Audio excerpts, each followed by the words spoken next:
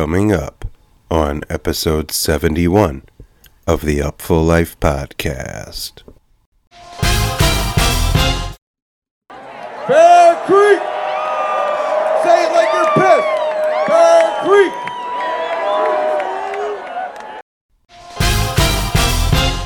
It was also a time, right, when right around then that Jam Cruise was starting, which had a similar musical slant and improvisational energy. You probably know a lot of people considered and called Bear Creek and Jam Cruise and Jazz Fest the Holy Trinity of funk. People that would go to Jam Cruise would come to Bear Creek, and all of us that went on both of those would go to the New Orleans Jazz and Heritage Festival every year.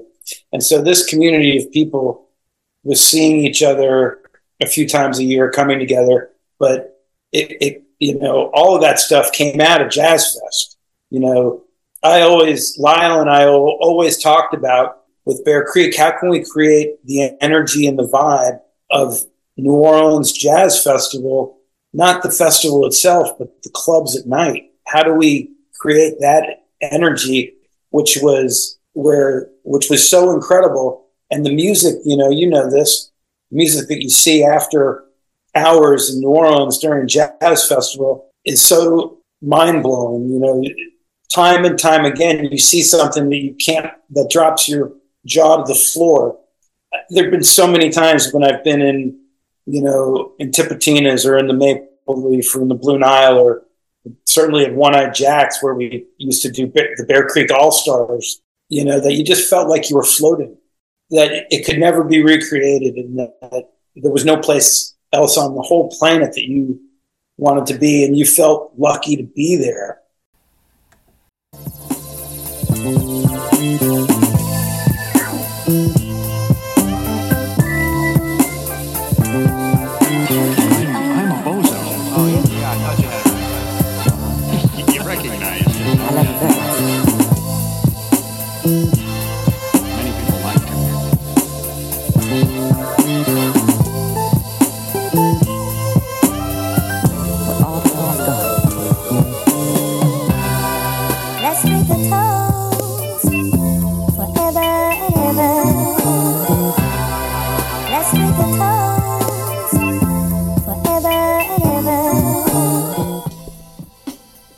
Yes, indeedy.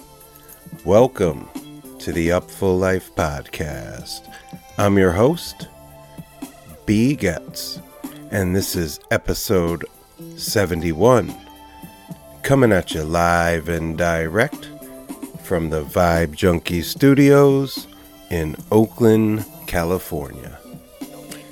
71, we're having fun, on the run, headed for the Spirit of Swanee, and we're so grateful you are tuning in.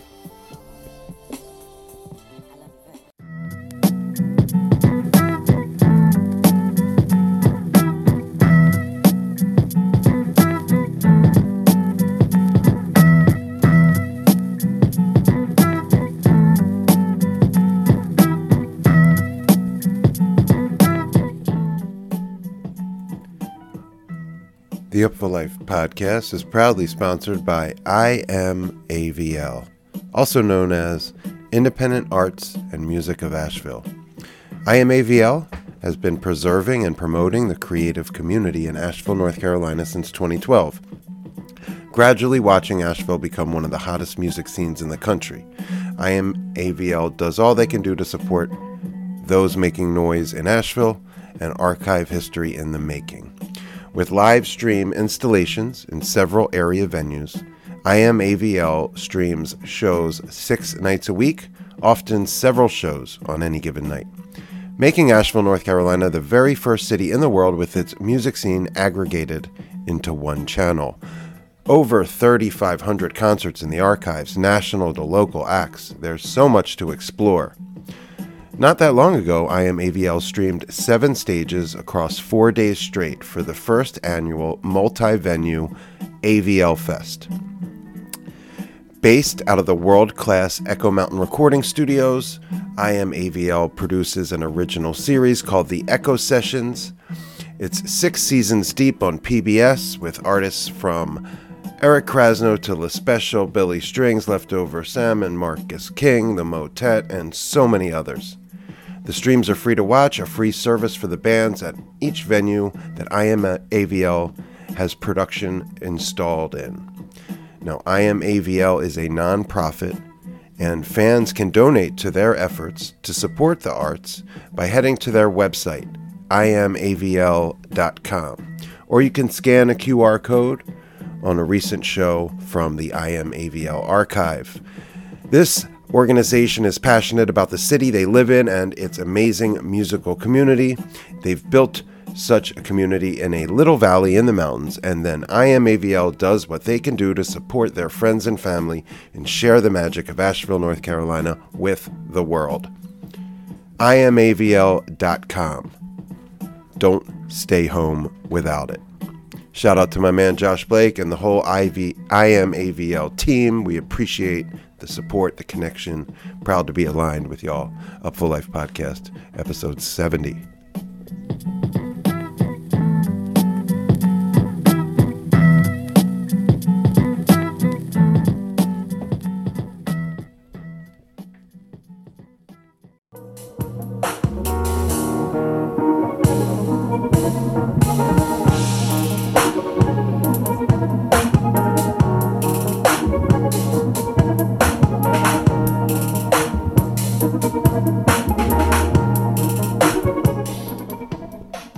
Yes, indeedy.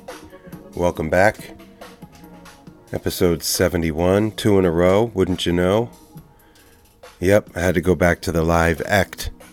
Picked it up right where we left off last episode 70 on the Upful update. This live performance Into the Great Wide Open 2023. It's like 20 minutes long. It was in the show notes last week. I'm on the mission. We got to bring these Belgian trap jazz lads to the U.S. It is my dream to manifest, so I will be waving the flag from here to Brussels and back again until we make it happen. All right, so I appreciate everybody's support on this mission, whether I've been posted it on social, giving away stickers, talking about it in real life. All the musicians, all the fans. Now we just need to get the promoters and the agents and however that industry red tape stuff works. But I have no doubt that world domination is inevitable. ECT. ECHT, exclamation point, all caps.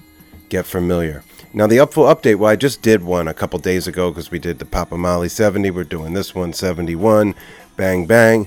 So I'm not going to get too much into rehashing what has gone down since we last spoke. But, you know, my wife says I always got to promote, got to let people know what you're up to, where to find you. So first things first, family, please, you picking up what I'm putting down on the Up for Life podcast, smash that subscribe button. Please, tell a friend, get some more folks to give us a listen here. And on that note, if you're really feeling it and you have the time and you're so inclined, please rate and review the Up for Life podcast. It's most effective on Apple Podcasts. But I'm grateful for any reviews and ratings on any podcast platforms of choice. It goes a long way in steering those algorithms in this direction, bringing new ears, new souls, new listeners to the Up for Life podcast. And my friends, that's a beautiful thing. You know what else is a beautiful thing? When I hear from the people. I love to hear from the people. You can hit me up directly. Holla at your boy. Send me an email at b.getz@upfullife.com. Let me know what you're thinking, what you like, what you're resonating with, any suggestions, constructive criticisms, recommendations, what have you. I would love to hear it, b.getz@upfullife.com. And if you drop me a note and tell me something you really liked about a particular pod, I'll enter you to win some Lettuce Praise gear, courtesy of my boy, Joe W., out there in Hawaii. Shout out, Joe. You can also just screenshot a review you left and send that to my email, and I'll enter you as well. Got a couple t-shirts left, couple hoodies left. So, yeah, that's what's going on there. And lastly, but certainly not least, if you're so inclined and you want to send me a couple of dollars for making you holla, there is a support button at the top of upfullife.com. If you click on that, you can send a Venmo. If you don't want to use Venmo, just send me an email. Let me know, hey, I want to send you a few bucks. I'm sure we can figure out an appropriate method to do so. I still want to encourage people to slide through upfullife.com. That's home base for all things BGetz. I gave you the rundown last time. There's lots of cool new articles. Judith Hill, a special. Kruder and Dorfmeister from Burning Man, Park City Song Summit, Maria Stark. Yeah, and I just put out that Papa Molly episode 70, which included a tribute to both Russell Batiste and Brad Hauser. And now I'd like to actually segue into yet another eulogy and tribute and celebration of life and legacy. But before I do that, I think I want to switch up the tune. So, yep, this was Act live in 2023. These boys are headed to the moon.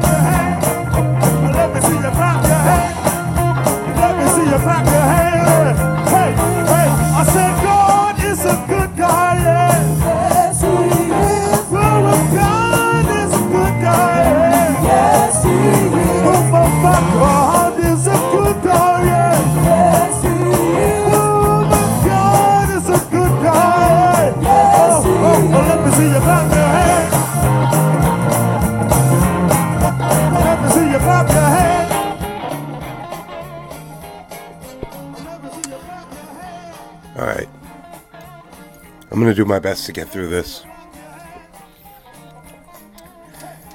It's hard when you're like watching him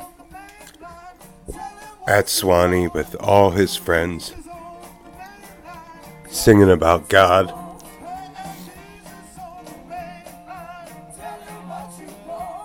But that's how I remember James Casey.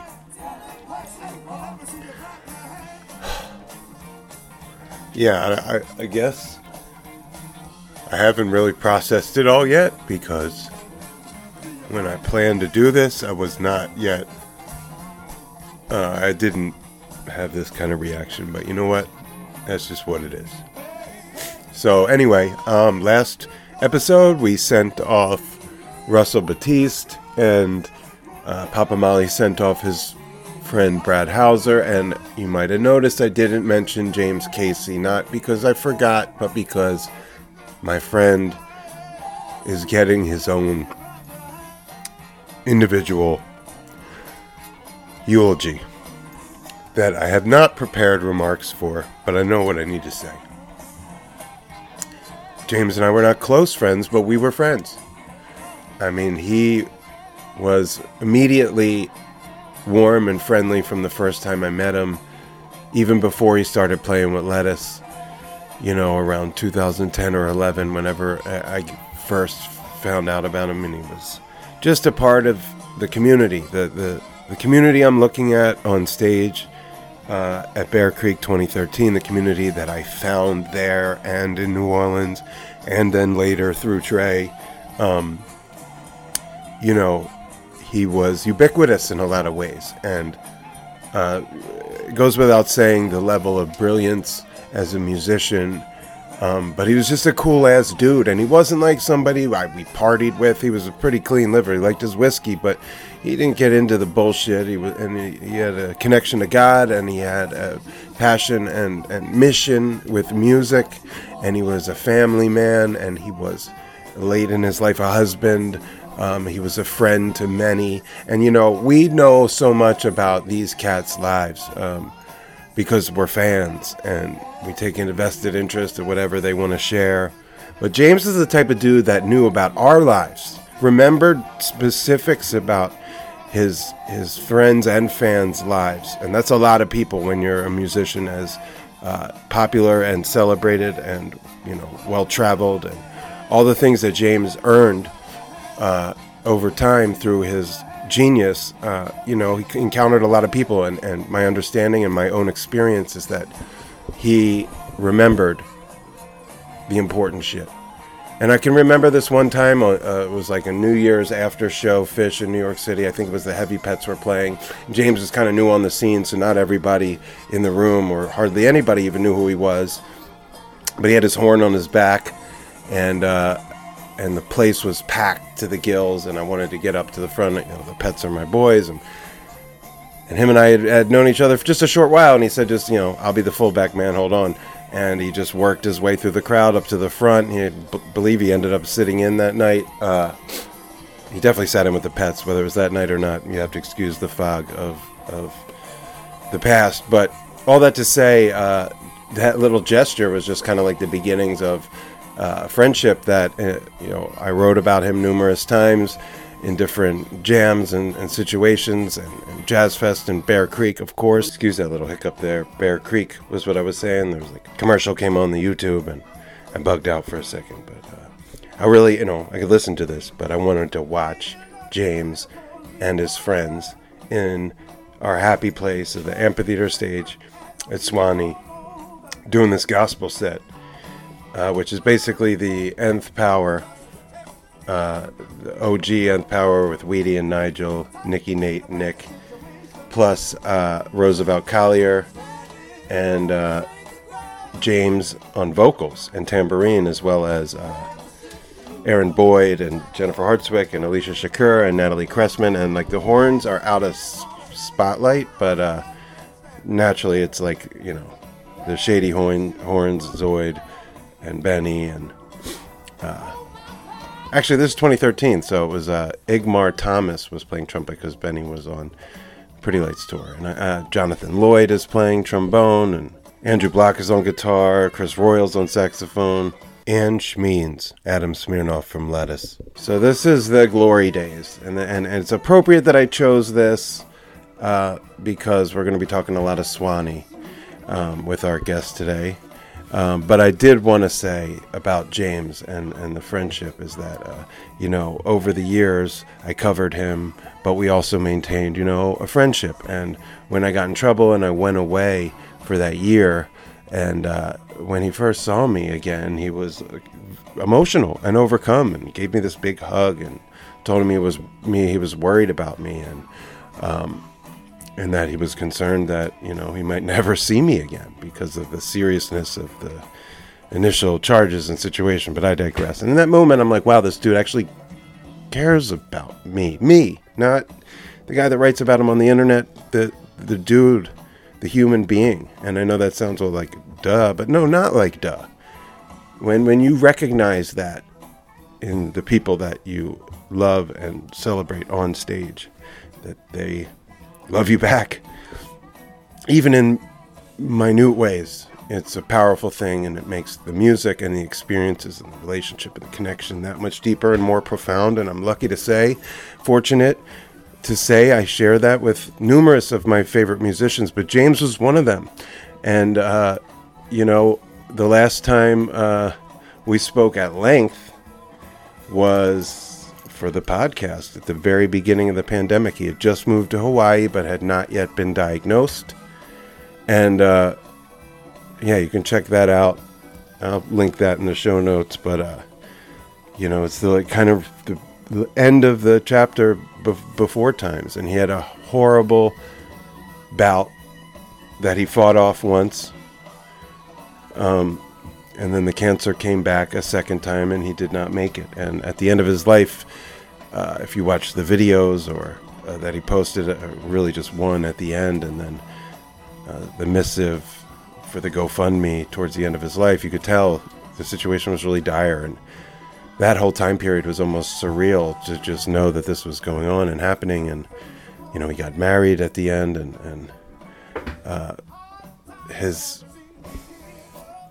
wife, Ayla's just been a trooper for him through this whole journey.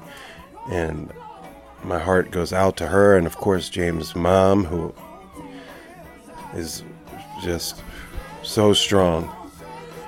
I just have such love and admiration for everybody that was close to him and that lived this with him in one capacity or another. And while I don't count myself among them, I prayed for James often, and I thought of him often. And when he came back with Trey Band to the Greek, you might remember, if you're on my social feeds, that I was overcome with emotion when he took a solo during Blaze On, and Alicia was quick on the draw and got the phone out and recorded it. And that's really the last time I ever saw him play the horn. And he just lit up the whole Greek theater. Much like now, I was overcome. I could not really fight off the tears, and that was fine. At the time, that felt triumphant, but in retrospect, it was goodbye, and that's just so heavy. So I'll wrap this up by saying I didn't talk much about Burning Man at the last episode because I kind of wanted to save it for the James thing. And yes, it was the announcement of Kruder and Dorfmeister's first time at Burning Man that really lit a fire under us to get out there. But then on that Monday, after Burning Man had already started, and we got news of James passing, it was absolutely written that we would take him to the Temple of the Heart. The same thing I did for my own father, which I told a detailed story about on a Random Rap episode. And we ended up taking Alicia's late father, who had passed away in the interim time between when we last went to Burning Man in 2019 and this time. And certain things are best kept at Burning Man and not in the corny ass, what happens in Vegas stays in Vegas shit. I mean, sometimes the experience is so powerful and so sacred and so personal that you don't necessarily tell people, put it on social, or it's just what happens there. It needs to stay there. So I'm not going to talk about everything other than to say we found a picture of him. I found a D'Angelo lyric because one of our shared passions and things we talked about was D'Angelo and our absolute adoration and adulation for his genius and chapter in the pantheon of soul and R&B and hip-hop music, and the fact that the first thing that James ever got Trey was a vinyl of D'Angelo Voodoo, my favorite album of all time, any genre. I'm saying James knew what the fuck time it was and wanted Trey to know exactly what time it was. And there's a funny Instagram from the pandemic where Trey is talking about rhythm and meter on a pillow, and the first album he uses to illustrate this concept is the Voodoo vinyl that James had given him. But I digress. Wanted to say that we put together a photograph and a lyrical quote, and we took James to the temple.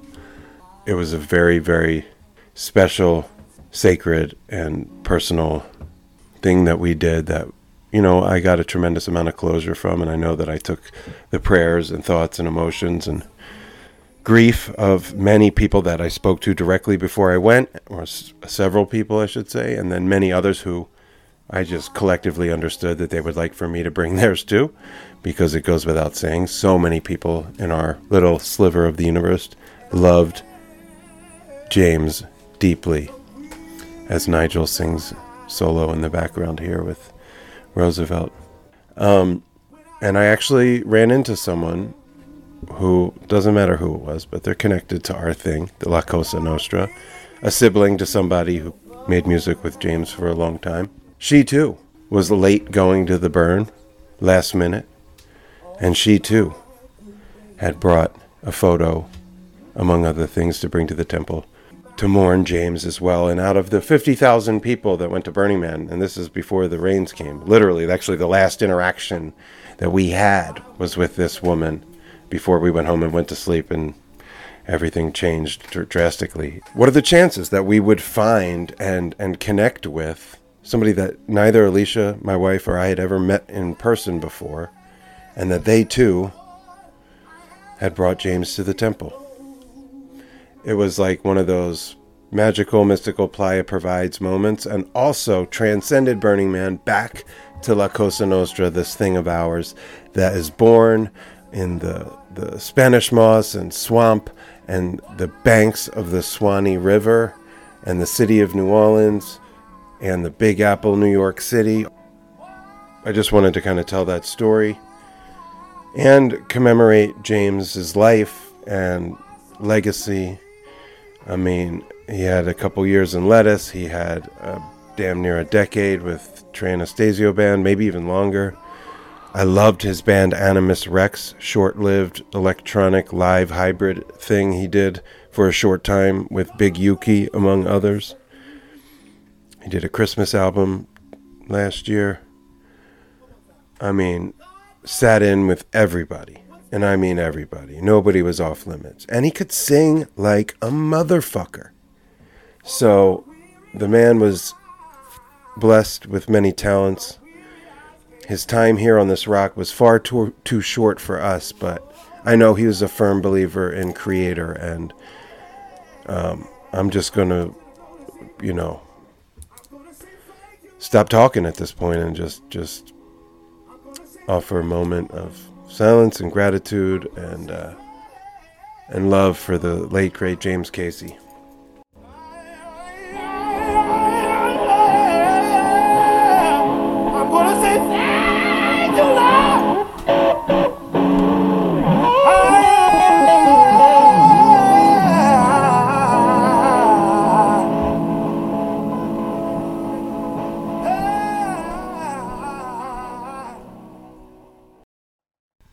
I know that was long and rambling and emotional, but I did want to add one last thing, important thing, with regard to James Casey.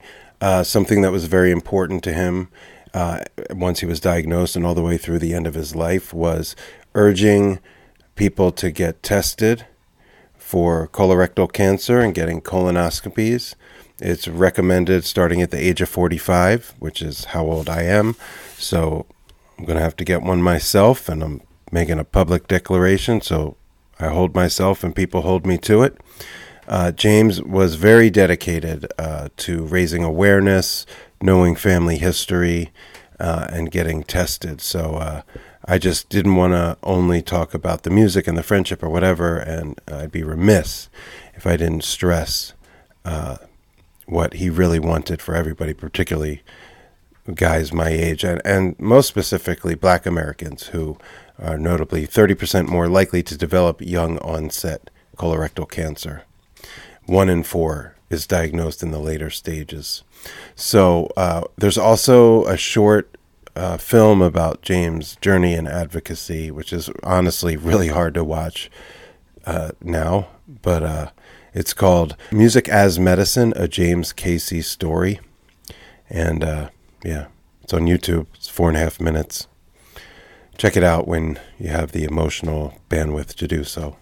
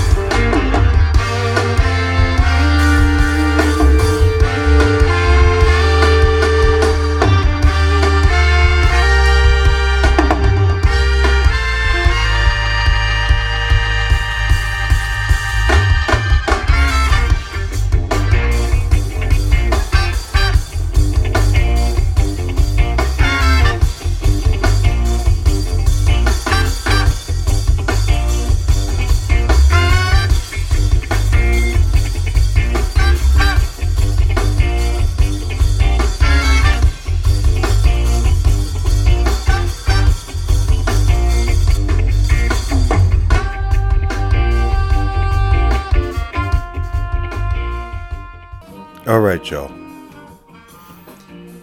You know, if I'm coming out the gates with Watch the Throne, Ninjas in Paris into the debut first ever Madison Square from Bear Creek 2011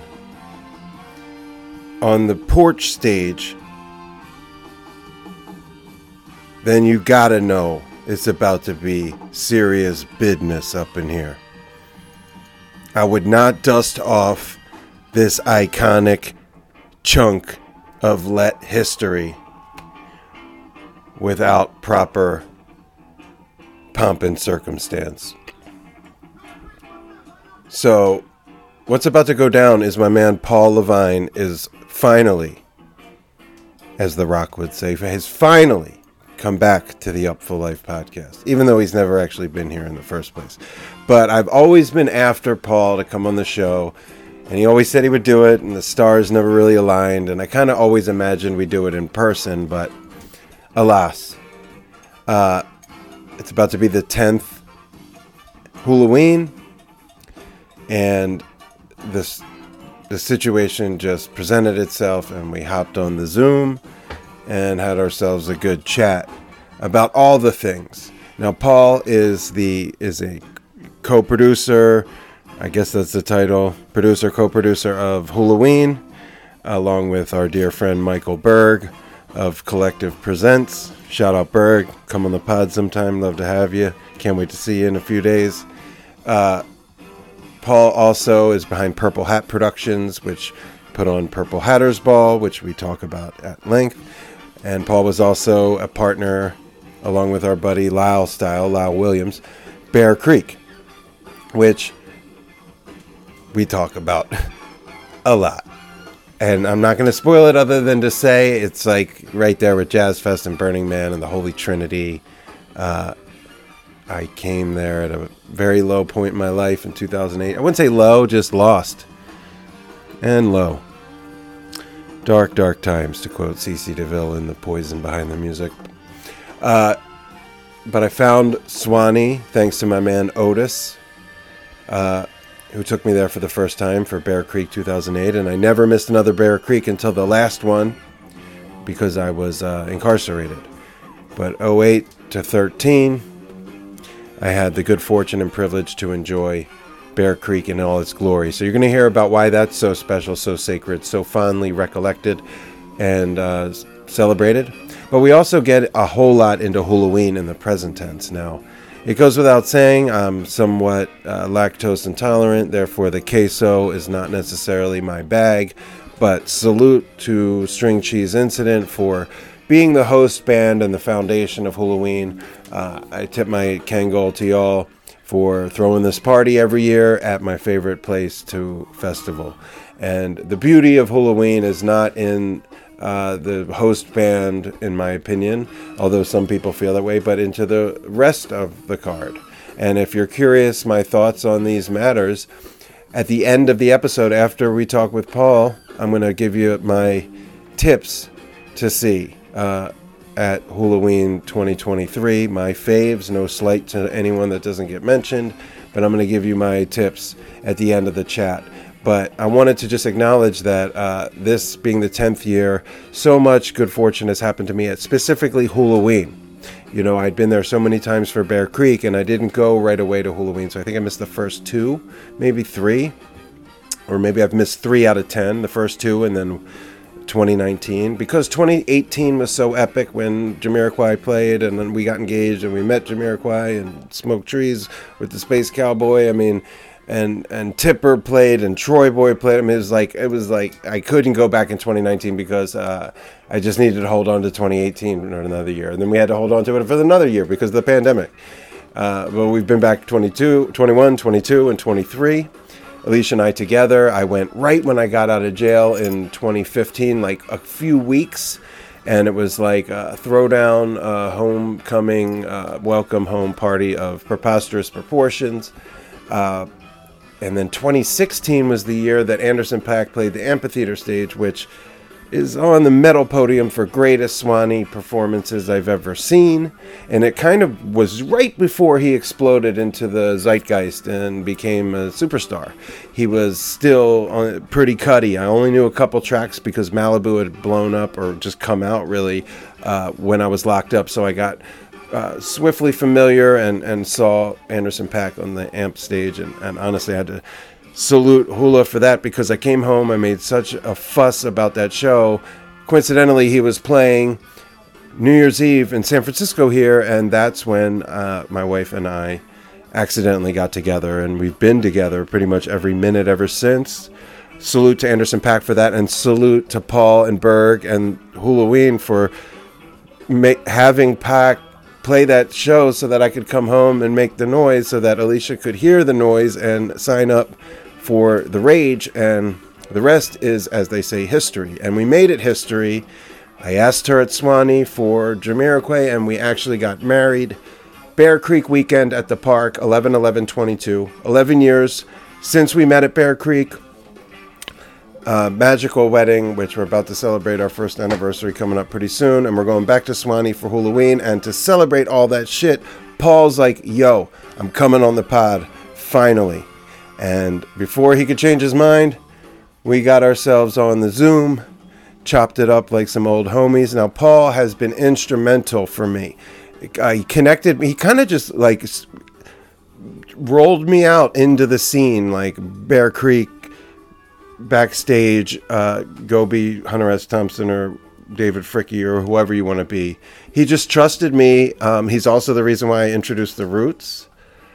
He made that happen. Bear Creek. Bear Creek. Say it like you're pissed. Bear Creek. This is a dream come true for me and for many of us. I'd like to thank Paul LEVINE, our fearless leader, for making this come true. All the way live from my hometown. All the way live from the 215. A Philadelphia hip-hop institution comes home. Let me hear it one time, Bear Creek, for the legendary Roots Crew.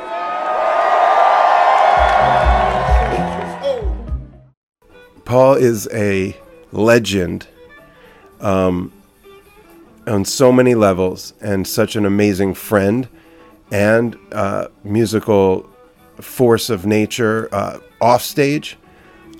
Instrumental in so much, none more than our boys in Lettuce. I would say he was most responsible for my relationship with them blossoming as much as anybody else, certainly in the early days. Same thing with Nth Power. Really, any band that played Bear Creek, he allowed me to be around, and however I navigated that, they became friends or colleagues, or I became connected, and I can really thank Paul. I got to thank Otis, who brought me there, who's actually coming back to Hulaween. Never been to Hulaween, coming back to Swanee for the first time in a decade plus. I got to show love to my best friend Maria Tambien, who's making her debut DJing on the amphitheater stage to kick things off on Friday. And Maria and I met at Bear Creek 2010 just because we happened to be camped next to each other, and she thought I was telling funny stories, and here we are, best friends all these years later out here in California, and she's coming back to Swanee to play on the amphitheater stage, which is a dream come true for me, for her, for all of our friends, and Paul and Berg are responsible for that.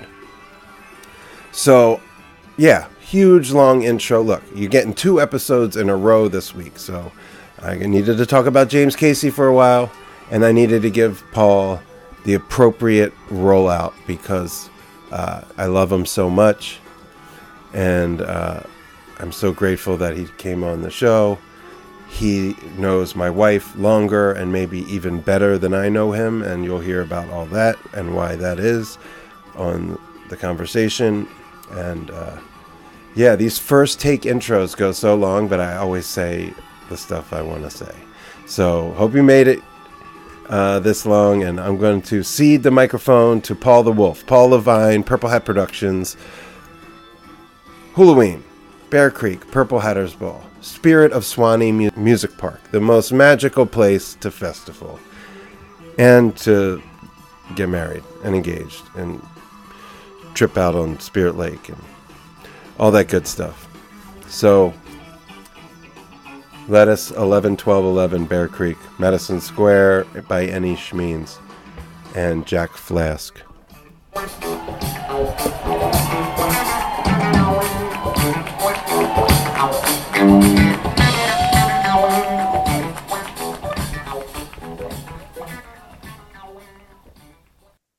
All right, all right. Well, this is one of those long time in the making, and really, when you get to have a friend on the pod that's also somebody that's a mover and shaker in the music culture, and also somebody who you look up to, it checks a lot of boxes. So it is indeed my honor and privilege and extreme pleasure to welcome my dear friend Paul Levine of Purple Hat Productions and Spirit of Swanee Music Park, finally to the Up Full Life podcast. Well, thanks for having me, B. I guess we're a mutual admiration society. Appreciate you very much. You've been a great friend and an incredible supporter to not only to me, but pretty much every endeavor that I've ever gotten involved with. And love you and appreciate you, and I'm happy to finally be on your podcast. Well said, and I couldn't agree more. Mutual Admiration Society. Yeah, and when I think back, to when I first went to the Spirit of Swanee Music Park, I'll shout out my man Otis, Chris O'Toole. He was the one who first brought me there and told me that I needed to go to Bear Creek and meet you. And then that would just set me up. I was new in Florida, kind of in a very, difficult crossroads in my life with drugs, with situation with my family. And I could not have found Swanee, you, and the community at a more crucial time in my life. And when I say things like, I look up to you or how important you are to me, yes, we're friends, and I value that greatly. But also, I realize the cosmic serendipity of where I was when I went to Swanee and what has blossomed out of that. Obviously, with my work and relationships with you've been so instrumental in, but also, I found my wife there. I didn't know it back in 2011 when we actually met, but yeah, it was the Swanee community that brought us together, and that's sort of the bosom for our relationship. So you are uniquely positioned amongst all of us, and so yeah, it's just going to be cool to talk about your life and career and Swanee from your perspective, because we have all enjoyed the goings-ons, the happenings, the festivaling, the gathering there, and you're a major, if not the major, a major, leader in that whole universe. So we're about to have the 10th Hulaween. Can't wait. Hulaween obviously revolutionized the Spirit of Swanee Music Park in a lot of ways. So let's start with the now. What are your thoughts and feelings and reflections as you hit this milestone with this, landmark event that you have such a major hand in? Well, I've been working at the Spirit of the Swanee since the first Bear Creek, when we brought it to the Spirit of the Swanee in 2007. You may recall that Bear Creek was originally supposed to happen in Quincy, Florida, on a piece of property my former partner Lyle Williams had bought. And about a month out from the event, the local Board of County Commissioners rejected our permit. And so we had a festival, but nowhere to have it.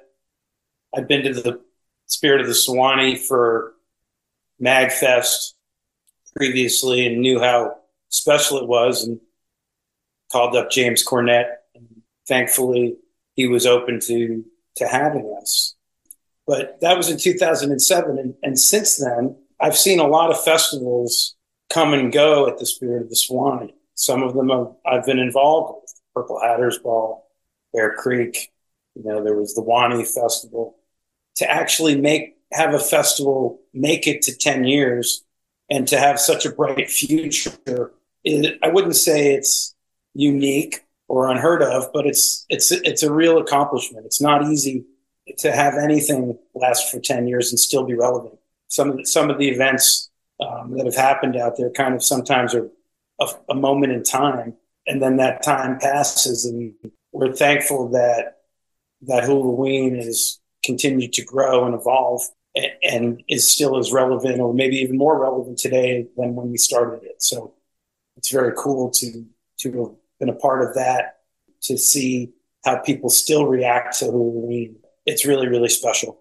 I mean, I would agree on all accounts, but I think particularly when you bring up the fact that festivals are moments in time and don't often make it to 10 years, and certainly, especially retaining their original vision and mission and community and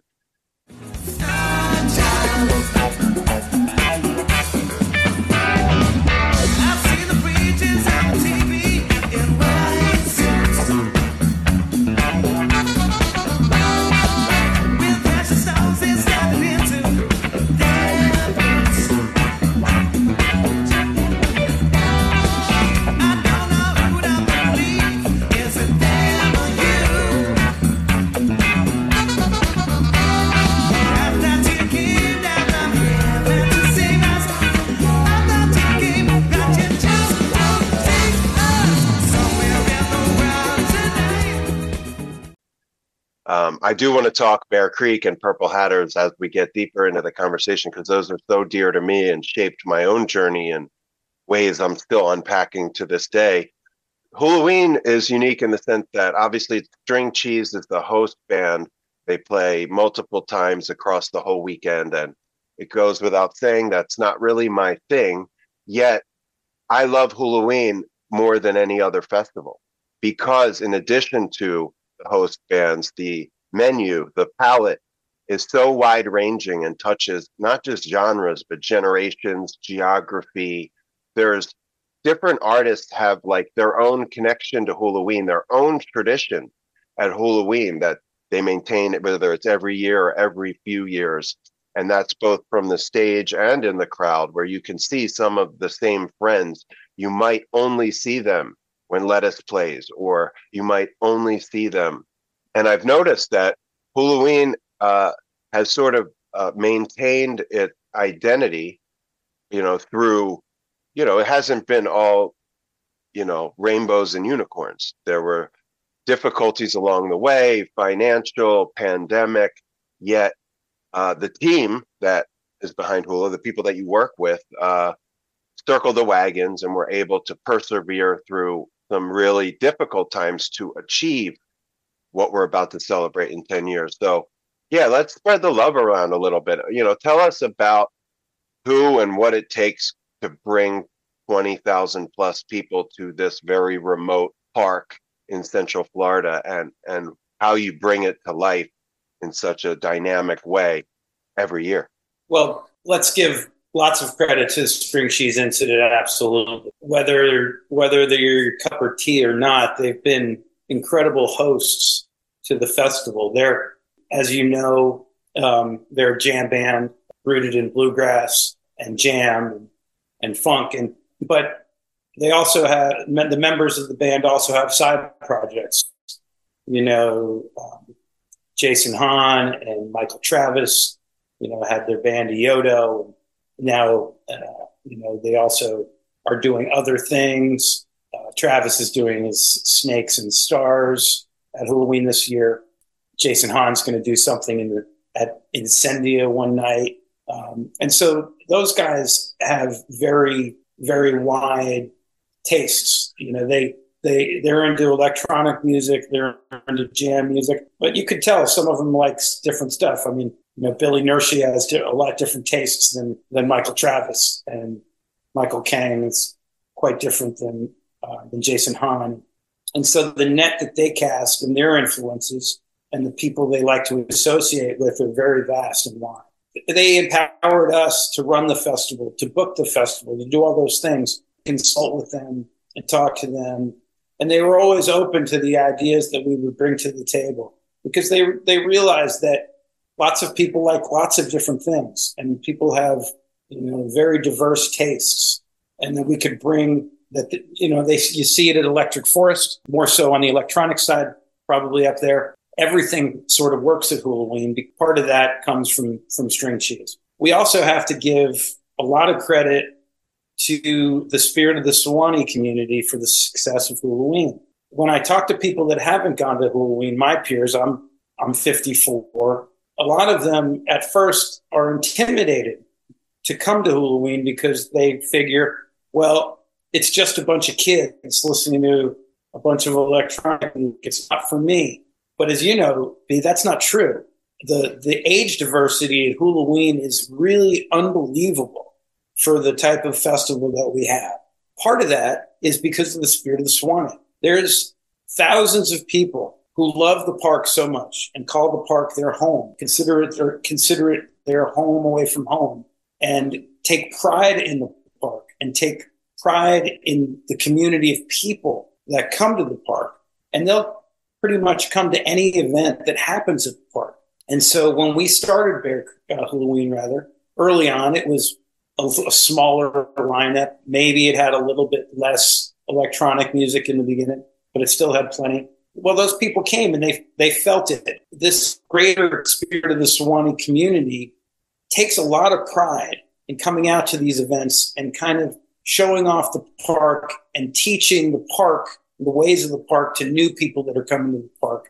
And so after coming to the park one time, you become part of that community that's welcoming people to the park. And when somebody comes to the park and acts like a jerk or disrespects or litters or whatever it is, you got a whole group of people that are there to say, hey, that's not how we do it here. Don't disrespect the park.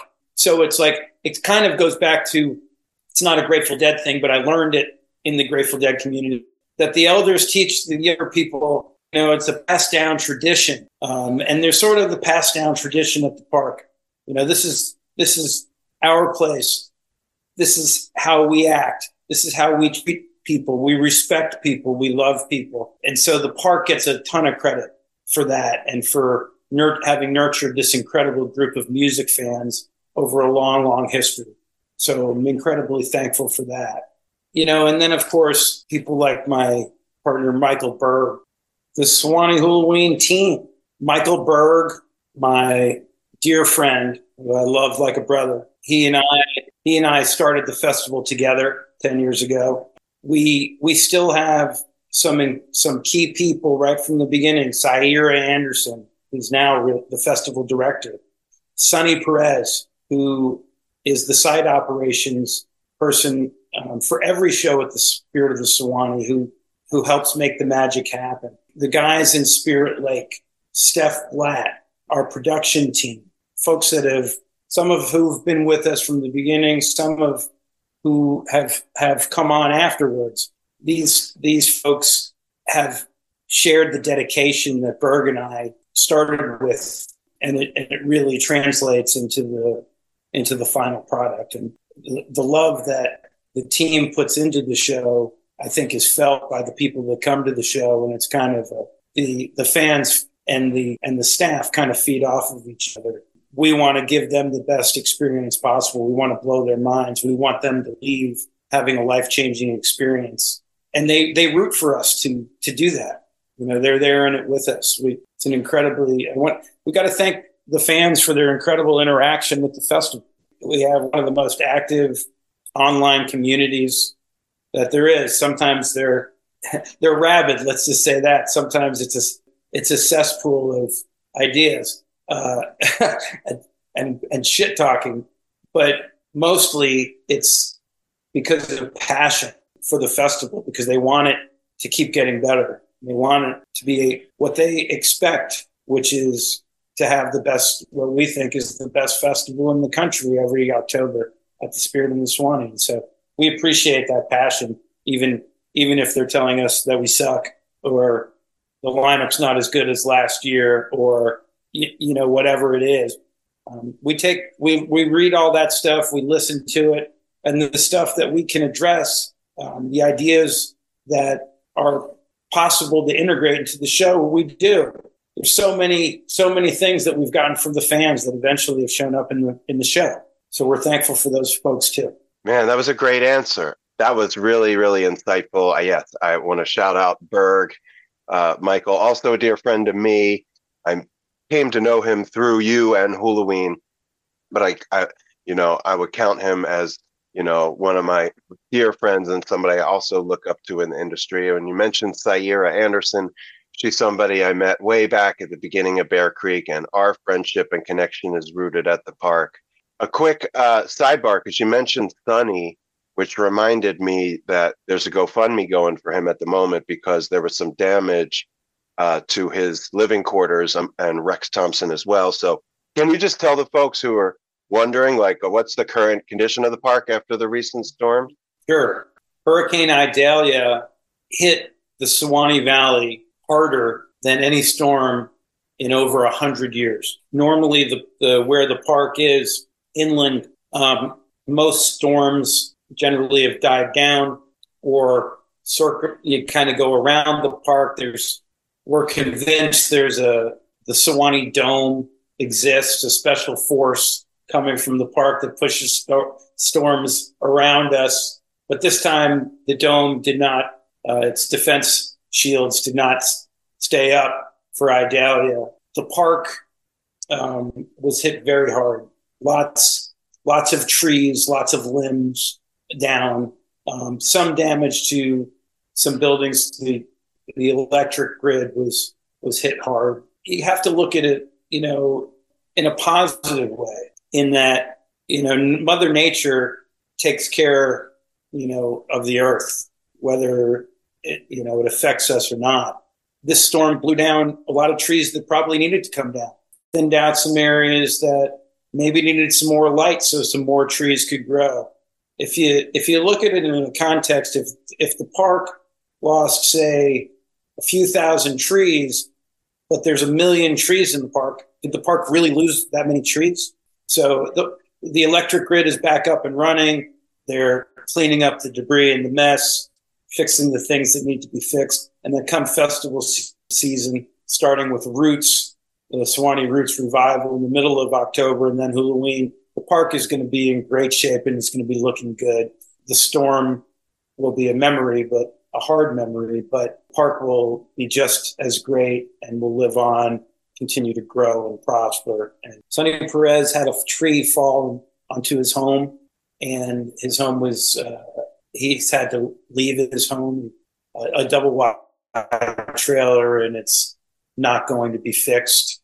So he's displaced. Rex Thompson's trailer, damaged by the winds, is no longer habitable. So he has relocated to previous home in Kentucky. Other people that work at the park, including Rusty Simpson, also had trees hit their homes. It was a very tough storm, and it really affected the community. You're right. Sonny and Rex both have fundraisers, so if anybody out there is in a position to help those guys, I'll drop the link in the show notes. That would be great. But everybody's doing everything they can to get back on their feet. They're getting support. They certainly feel the love of the music community. The storm hit hard, but we're gonna go forward, and we're gonna prosper. Despite the devastation in the community. We also expect to announce some fundraising endeavors in the coming weeks to benefit the community, the Suwannee Valley, in Suwannee County, Hamilton County, Columbia County, and folks that were associated with the Spirit of the Suwannee that were impacted. We're gonna try to call on the greater Suwannee community, the Hulaween community, and all other music fans that love the park to support these efforts. But we'll be announcing that in the next coming couple of weeks. Word. Definitely keep us posted. And like I said, I will drop Sonny and Rex's fundraisers that are already up and running into the show notes. And this will probably come out in a couple of weeks, which will be before Hulaween, but maybe further into your efforts. So whatever's going on, listeners can check the show notes if they're able to help.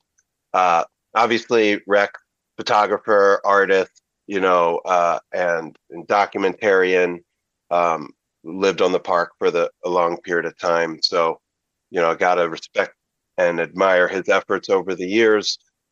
So we want to definitely show him some love. And Sonny, I mean, if there's a more glue, more essential key to the whole shebang, I don't know. because dating back to my earliest experiences at the park, that guy was just the man.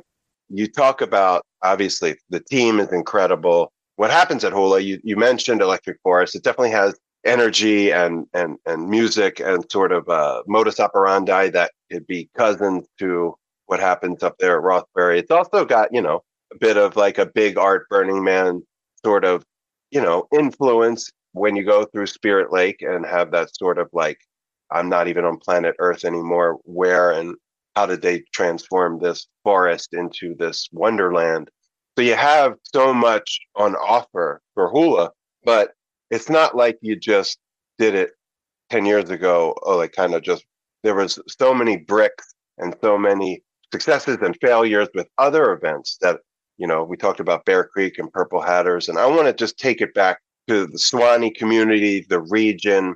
There was a time where you had to worry about getting arrested for smoking grass, or you make one like dumb mistake when you had a couple too many, you could end up in jail. It was a less like liberating or I should say like less tolerant situation. Can say, I can count a dozen friends who have been cuffed and stuff at the park, and I'm lucky that it wasn't me a few times. But over the past, we're at like 15, 16 years since the first Bear Creek, and longer than that if we're counting Wani, there has been a evolution of sorts of consciousness, of tolerance, and also of like responsibility. I feel like it's not a one-way street. They didn't just all of a sudden let people do whatever they want. The community, whether it was from getting arrested or growing up, decided to maybe not act the fool or do dumb shit or break the law so egregiously.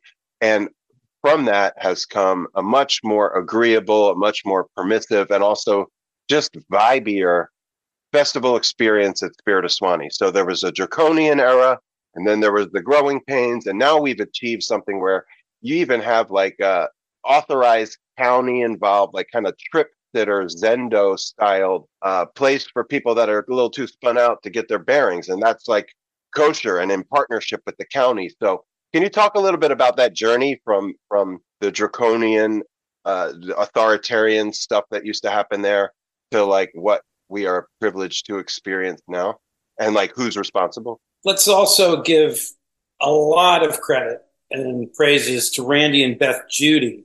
Started 2 festivals at the park well before Wani and well before Bear Creek, called Magnet Festival and Suwannee Spring Festival. Both bluegrass-oriented events hosted for over 20 years by Donna the Buffalo.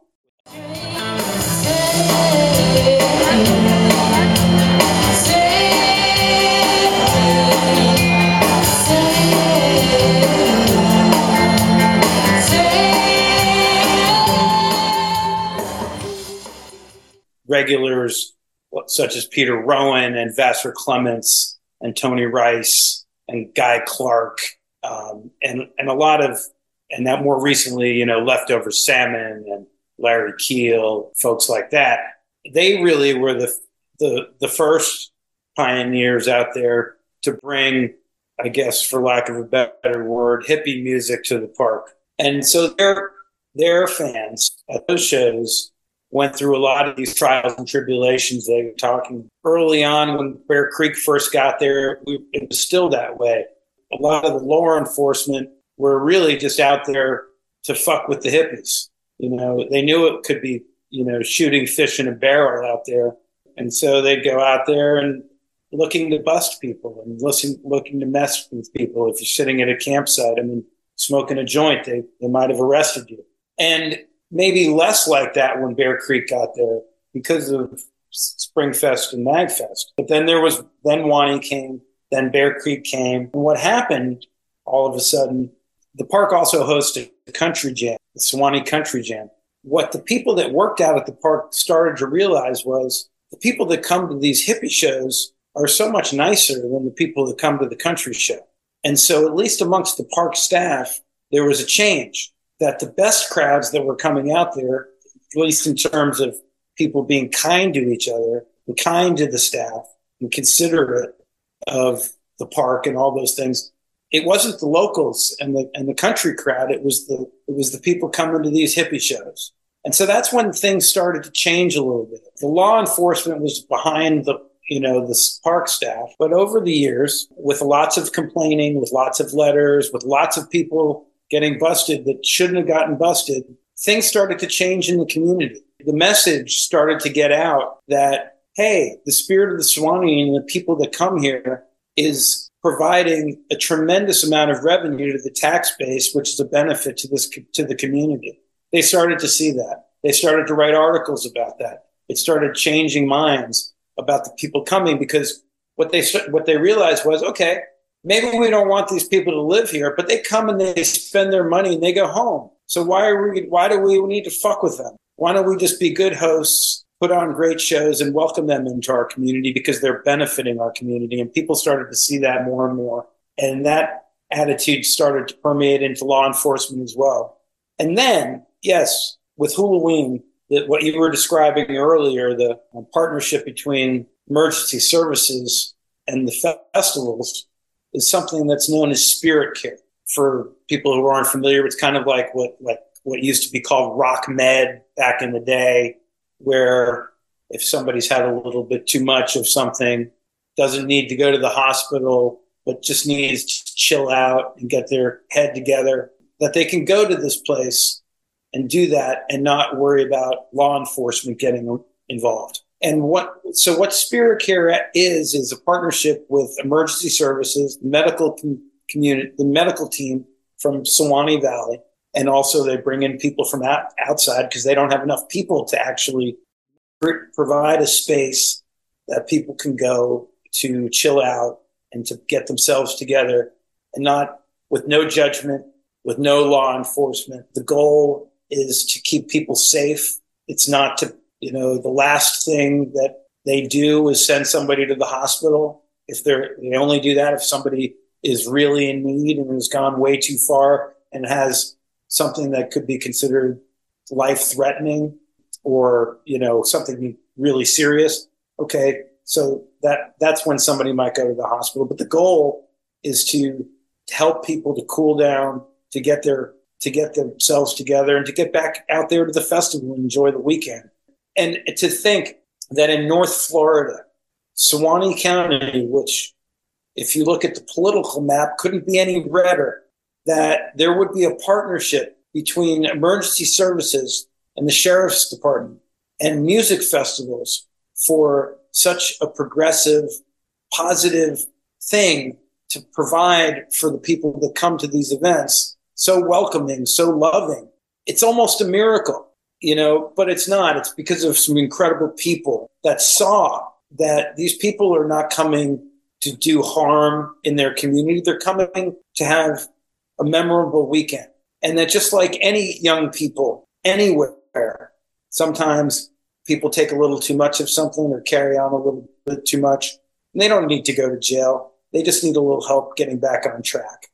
And don't get me wrong, the law enforcement it's tough. You want to come into the park and you want to sell some bad shit, want to sell drugs of any sort or cause trouble or be violent. They're not afraid to take you to jail. And in fact, that's, if you have it coming, that's where you should go. But Spirit Care is to me is one of the greatest programs that's ever been developed in the music festival community, and is happening right here in North Florida. And it's really a model that should go out into the music festival world all over the country. Yeah, I could not agree more. Thank you for explaining it so thoroughly and tracing all the steps over the years and the evolutions of opinions and politics and consciousness and partnership. And I want to say, yes, it's remarkable where it happens, with whom, how it happens, the different parties that come together to create a Spirit Care. You made a good point. If you're going to come in there and sell bad drugs or try to just sell drugs at the festival or cause trouble or especially get violent, that the cops are not soft, they haven't rolled over, they still will cuff you and stuff you, take you to jail, charge you. And I agree. And one thing that I always loved and continue to love about Suwannee, and this is part of that whole equation, is, I've been going to festivals since the late 90s and chronicling them since, around the millennium. So I've been to a lot of festivals in a lot of places. And back in the day, especially when there were, everything from All Good and the early Bonnaroos and Gathering of the Vibes, Berkfest, I could go on. There would always be like a shakedown, which would be like an open air drug bazaar where lots of contraband and drugs were sold and purchased with very little regulation, even like internally by the community. And it was dangerous for a long time. And because of the draconian stuff that happened at Swanee, when I first got there in 2008, there was no shakedown open air drug bazaar. And I loved that.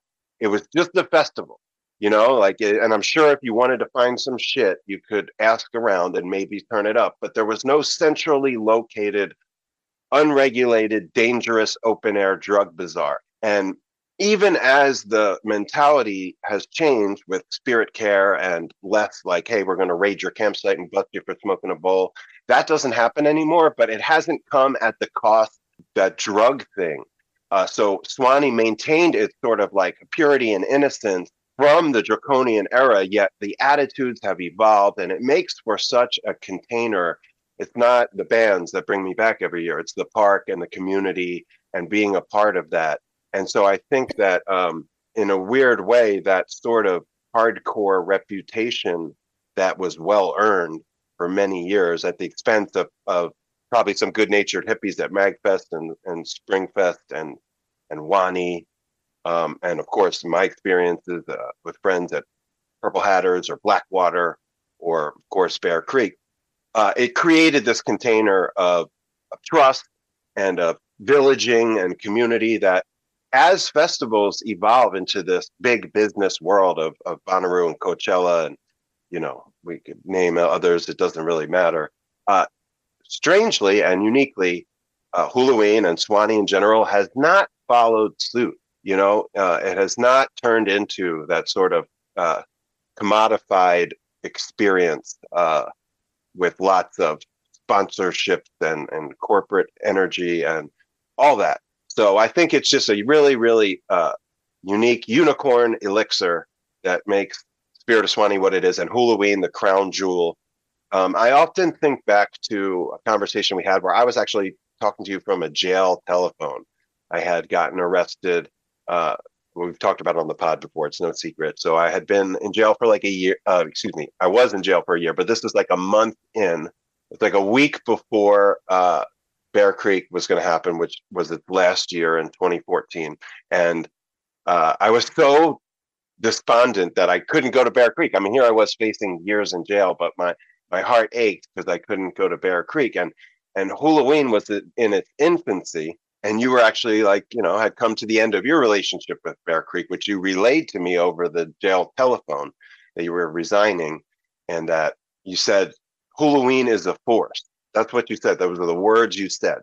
You were proven correct, because in a very difficult and competitive, cutthroat and unforgiving festival economy, Hulaween, against much adversity, has persevered. And we just discussed all these elements: musical, community, political, safety, all that stuff that figures into this magic that we get to experience. But none of it would have happened without the stuff that came before it. And I never went to Wani. I know that's very special to a lot of people there, but that wasn't your baby. But two of your babies, in essence, Bear Creek and Purple Hatters Ball, totally different events, but unique, similar communities. I want to kind of hop in the Wayback Machine for a second and just talk about those two events, because we'll start with Bear Creek, because that was what I went to first.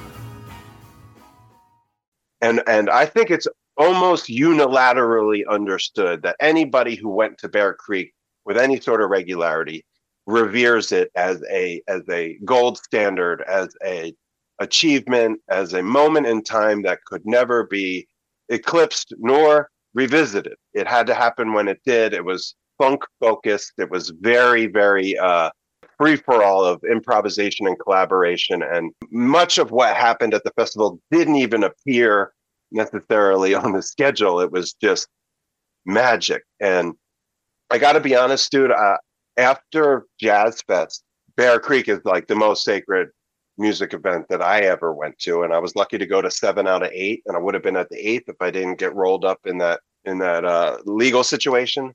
So I hold Bear Creek in the highest regard, and so do thousands of others. Yet, when you hear this, you're probably like, yeah, that sounds great. But like when it mattered, when we needed people to really show up and buy the tickets, we fell short a few times. And it doesn't have the magical fairy tale story that Hulaween is enjoying. So as it might be fun for you to reflect, it might be painful for you to reflect. I'm sure there's all sorts of emotions and celebrate and stuff that you kind of, don't celebrate and some mistakes that were made. But I want to hear from, and I know it's your partnership with Lyle, and I'm going to leave Lyle out. I know he's a major part of the action, but he's not on the pod right now. So from your perspective, some of your reflections, good, bad, and ugly about, how did you conceive Bear Creek? Do you feel like your vision was achieved? And, I want to talk separately about the lettuce factor, but just Bear Creek as a whole. Well, there are some tough memories of Bear Creek. There's no pain for me, and it's not hard for me to talk about Bear Creek. I thought Bear Creek was so special. My love for Bear Creek couldn't be any deeper. It's, in some ways, it's my favorite festival ever. Hulaween, I feel the same way about, but in a different way. But Bear Creek, like you were saying before, it was a time and a place, right? It was, and it had a lot to do with the bands that we had and their time, right? It was in the beginning, Lettuce was real young then, right? Dumpster Funk, the New Master Sounds, even Carl Denson and Galactic, all of them were at a younger point in their careers.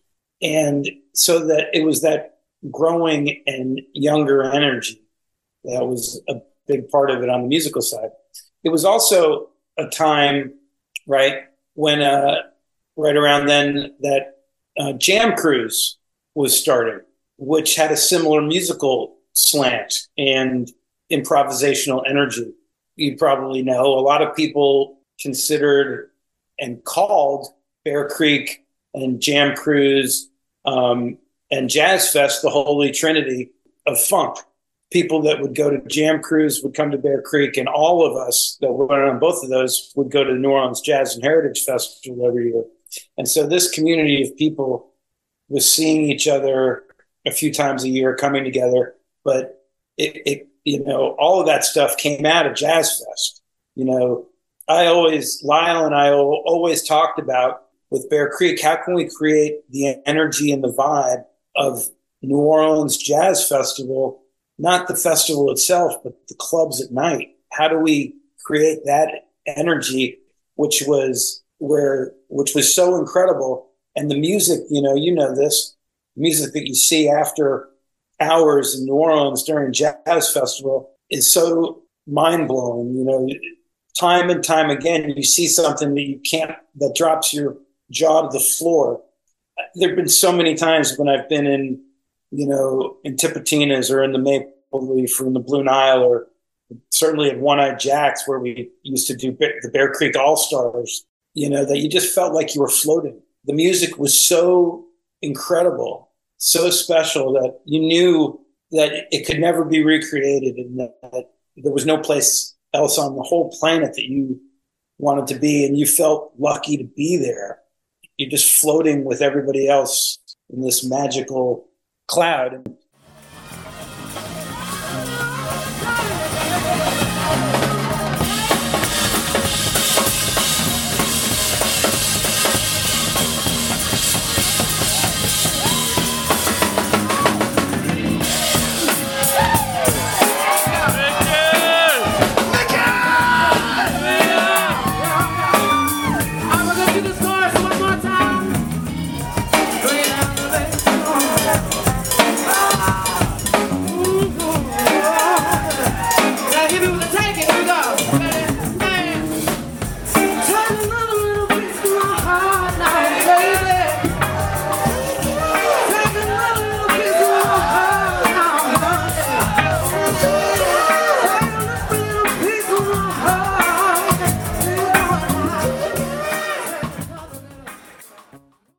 And so we tried to recreate that energy at the Spirit of the Suwannee with Bear Creek. Though, funny story, I think we've probably talked about this. Bear Creek was not supposed to be at the Spirit of the Suwannee. I think I mentioned it earlier. It was supposed to be at Lyle Williams' property in Quincy, Florida. We had had a festival in Quincy called Down on the Farm for 3 years. At Down on the Farm, I worked with a big group of Florida State students who came out and volunteered getting that farm together for that festival. Group of 20 or 30 or 40 kids that were passionate music fans that were going to Florida State. And one of them was your wife. I've heard the story and actually seen some photographs. Yes, sir. And so it was that community, and we'll talk about Purple Hatters later, that became the Purple Hat community. And it was those kids that also were the backbone of Bear Creek. When Lyle bought his property in Quincy, these kids came out with us and volunteered their time transforming his property into the site that was going to become the home for Bear Creek, even though it never happened and we moved to the Spirit of the Suwannee. Those people were the backbone of Bear Creek. That was how it started. And those people had started from Down on the Farm. We had Dumpster Funk out at Down on the Farm. We had Colonel Bruce Hampton and the Aquarium Rescue Unit out there. We had Government Rule. We had Skerrick and his band was out there. Robert Walter, 20th Congress was out there.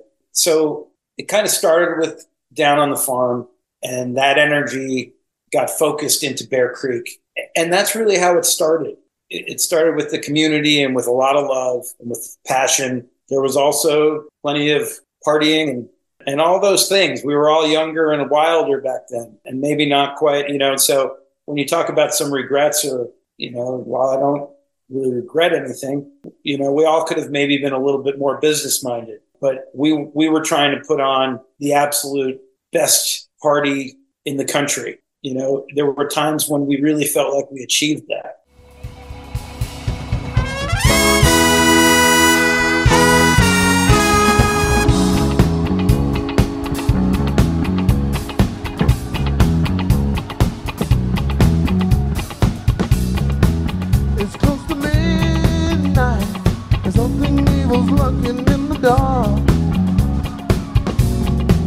Under the moonlight, you see a sight that almost stops your heart. And you start to scream, but terror takes the sound before you make it.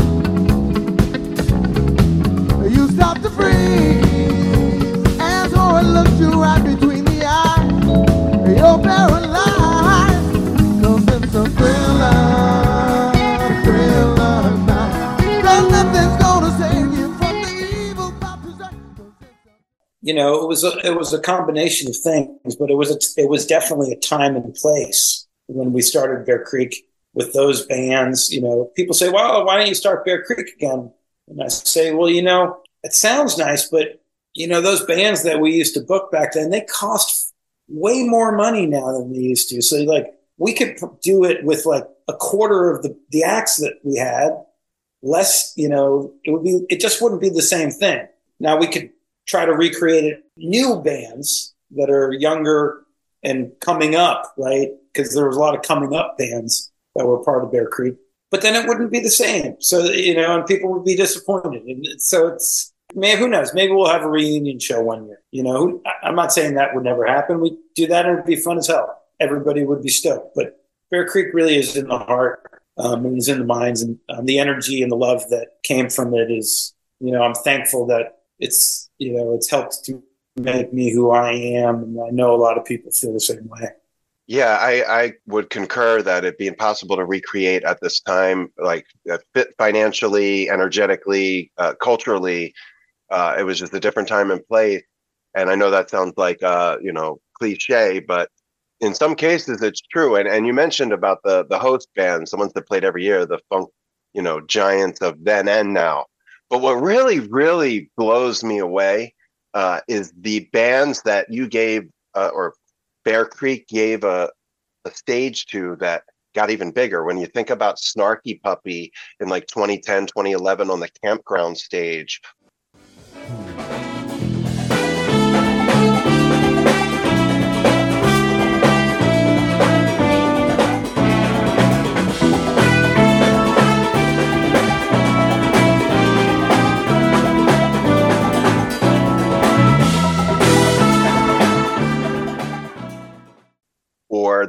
revivalists, like doing fucking Eminem Dre covers with Roosevelt and Mike Dillon. Like, they got something to say, when nothing comes out when they move the lips. Just a bunch of decoration motherfuckers after they forgot about all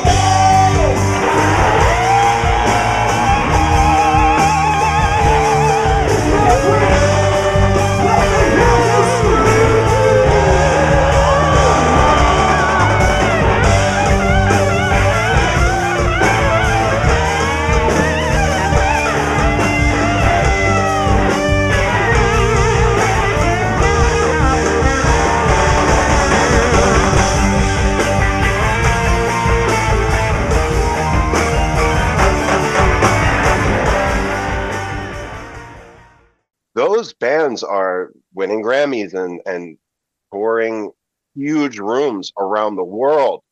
And some of their first like major shows in Snarky's case outside of Texas, and in the Revivalist case outside of the Bayou, were these audiences at Bear Creek who then got their wigs split, and then for the next year listened to those artists, and sometimes they came back and sometimes they outgrew Bear Creek. And then I also really loved how you reached outside of our, jam funk, jam cruise, jam centric thing. So one year you just grabbed the whole Daptone label and gave them a stage and a day.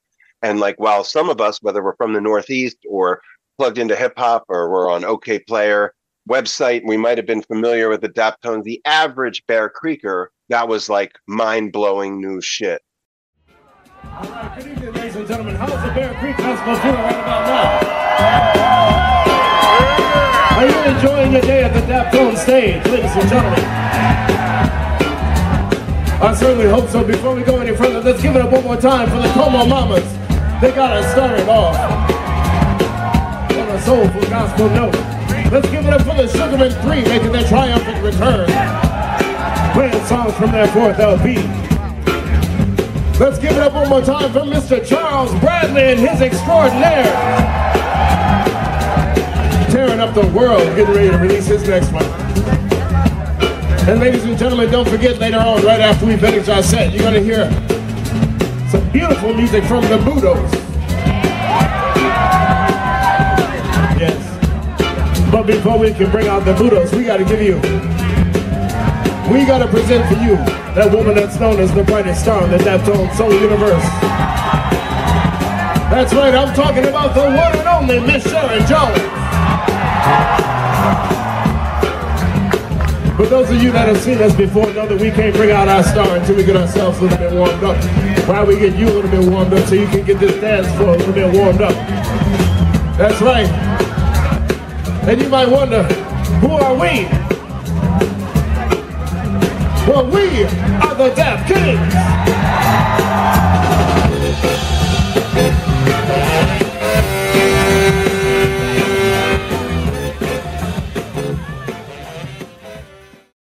Right? And then you think about bringing out Fred Wesley and Maceo and Pee Wee, rest in peace, and these progenitors and pioneers of funk horns. I mean, Bear Creek horn situation was always like on steroids between all the horn players that would come and descend.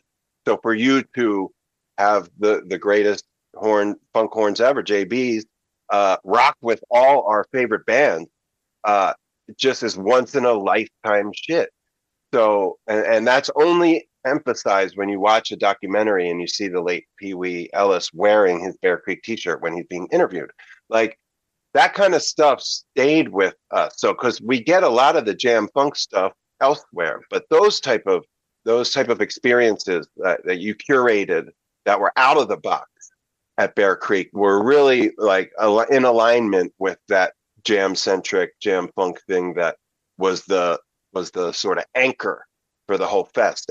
I do want to talk Purple Hatters, but while we're at Bear Creek, I have to stress Lettuce because like you said, Lettuce was kind of just getting going again. You know, they put out Rage in 2008, and that was around the first Bear Creek. And of course, Derek Trucks and the late Kofi Burbridge sat in on the amphitheater stage. For any Lettuce fan that is like the porch stage. Porch stage. And the porch. Well, both. Two different times.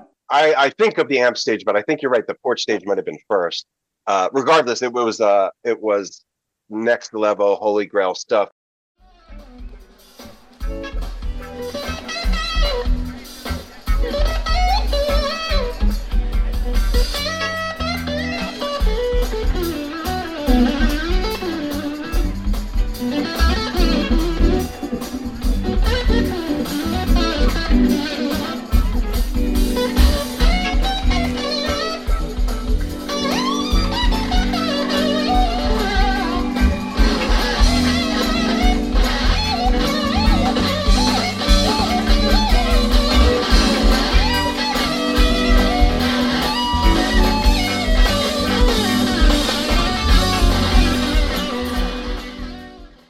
And for me, you know, I was always a Deadhead and a Fish fan, but as I mentioned earlier, when I arrived at Bear Creek, I was at like a personal crossroads in a lot of ways, and struggling and also seeking.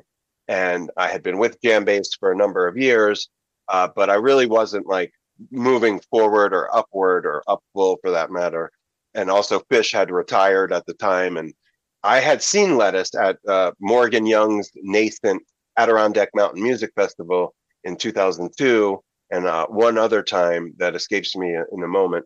Berkfest, thank you, Berkfest, that same summer. So I was familiar with Lettuce, loved Deitch, was like hip to him through Schofield and Uber Jam and hip hop, etc. But you know, it wasn't in full bloom. And then of course Rage, which was a revolutionary record for them and for the culture. And then you gave them 2 sets at Bear Creek, and this thing started there, this community far away from home for Lettuce and for us. But the amp stage and Bear Creek as a whole became this family reunion and you put me around those guys initially just as a writer to be on the scene, but eventually you enabled me to develop relationships. And I don't think you even realized that at the time, that this was going to turn into something that would be a lifelong thing for me, and something that is so dear to me, and passionate musically, professionally. These are friends, but it all comes back to Bear Creek, having these otherworldly musical experiences with this band, unlike any other. And they would come back every year, and it'd be something new, something different, whether it was the JBs or whatever, like special guests out the wazoo. Each year, the Lettuce thing at Bear Creek became more and more sacred and more elevated. And everything that's happened with me and those guys, writing about them, traveling, following them, you know, doing their liner notes, whatever, can all be traced back to Bear Creek and the opportunity and the community that came to life there. So I want to hear it from you, man, because I know I'm not asking you to pick favorites. I know you love the Master Stones. I know you love Dumpsta. Everybody loves GPJ, but there was something special about Lettuce at Bear Creek. You picking up what I'm putting down? Well, Lettuce has played every single Hulaween. They played all of the Bear Creeks except for the first one because they weren't bookable then. I got to give props to Saira Anderson again, who said, "Paul, check out this band." Then we booked them for 2 sets and for 2008 at Bear Creek.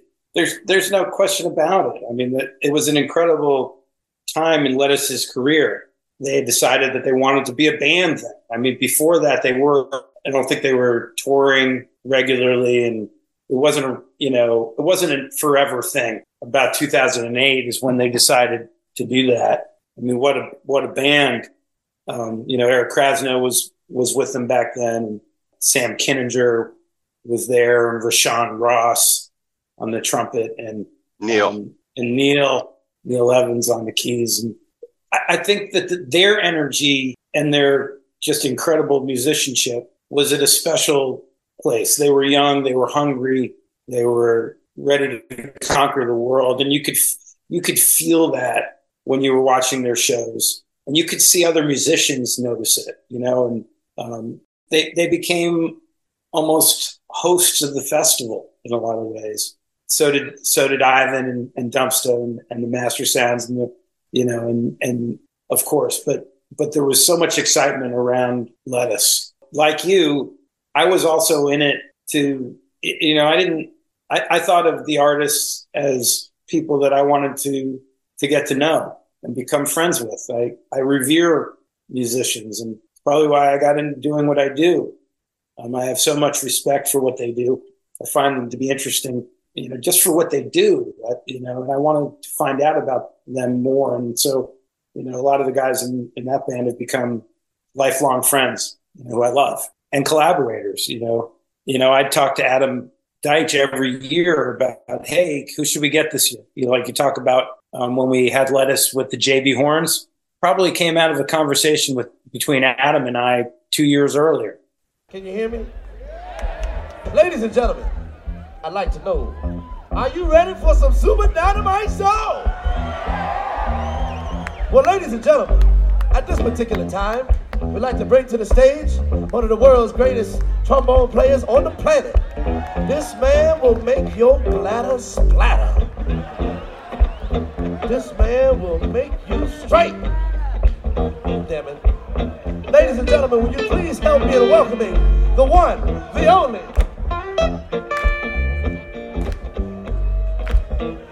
Mr. Fred Wesley.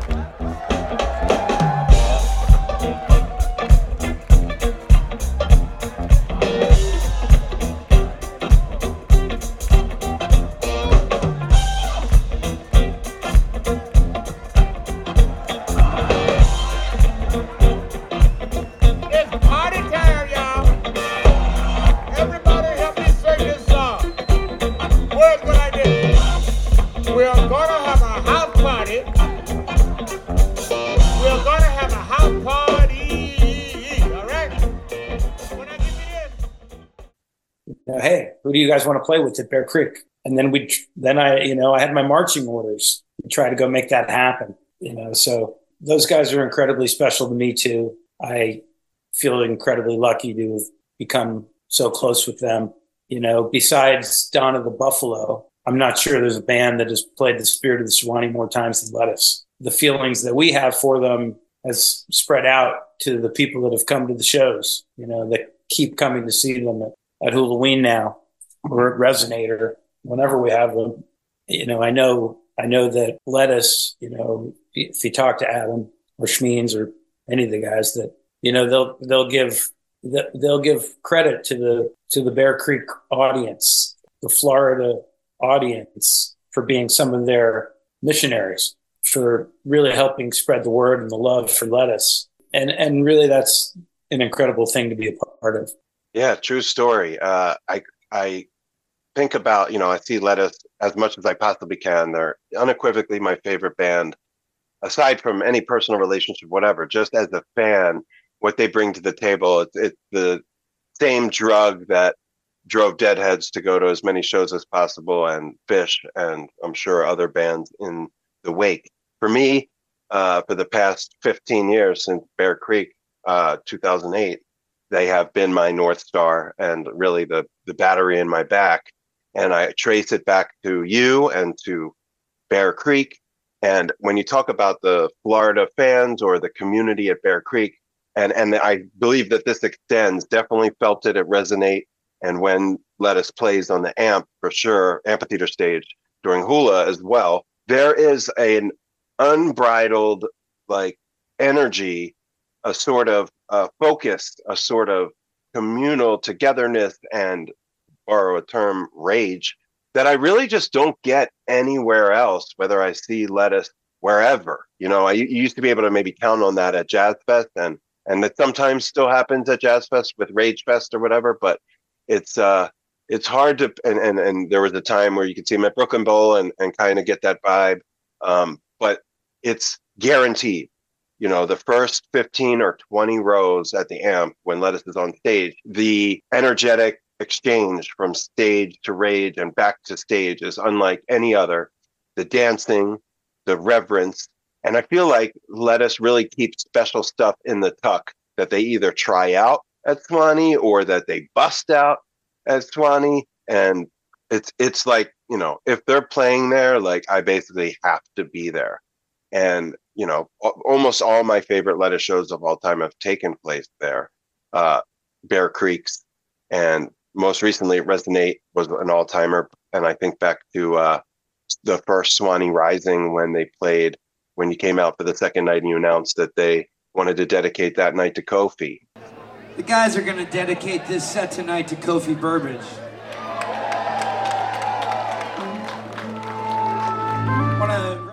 And again, it was like a transformative experience to see my favorite band for was well over the 100th time and have like another religious experience. And I know I was talking to McSweeney about it, where there was a Purple Hatters towards the end of the Purple Hatters run where they played last at PHB.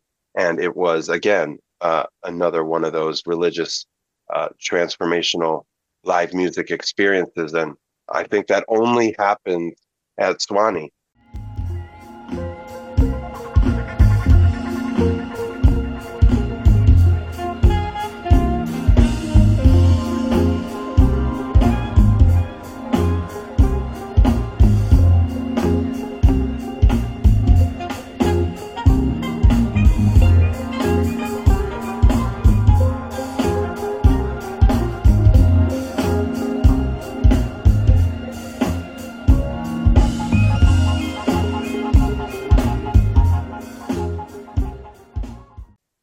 And you referenced earlier about my wife, Alicia, and the team of FSU students that were sort of diligent volunteers in the early days that created the bedrock for what all this stuff that was built on top of Bear Creek and everything that came after it. And one of those kids was the late Rachel Morningstar Hoffman, and Purple Hatters Ball was the event that you and her community created, curated, to honor her life, to remember the circumstances of her death.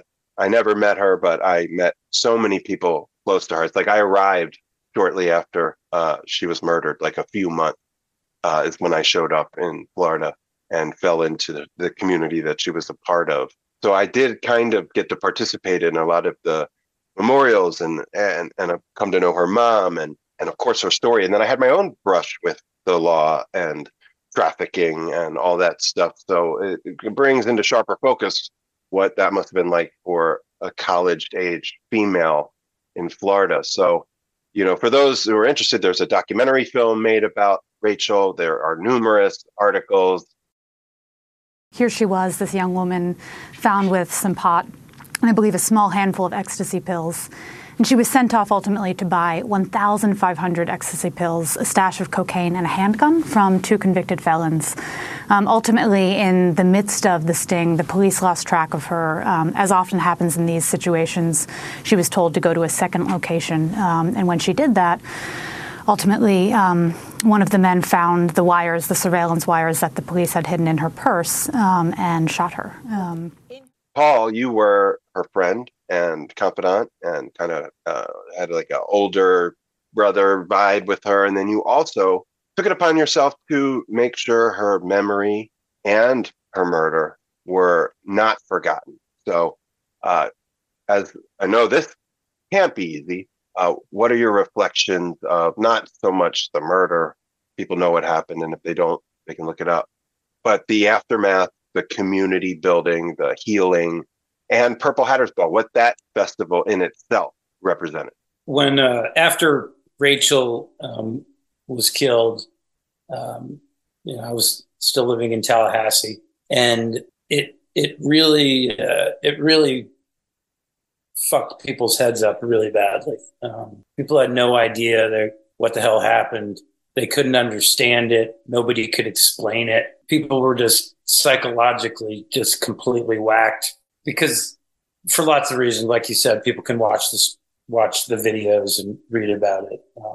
We don't need to rehash the ugly story and but it involved some bad police work, some taking advantage of a young college student who didn't put in a position that she didn't need to be in.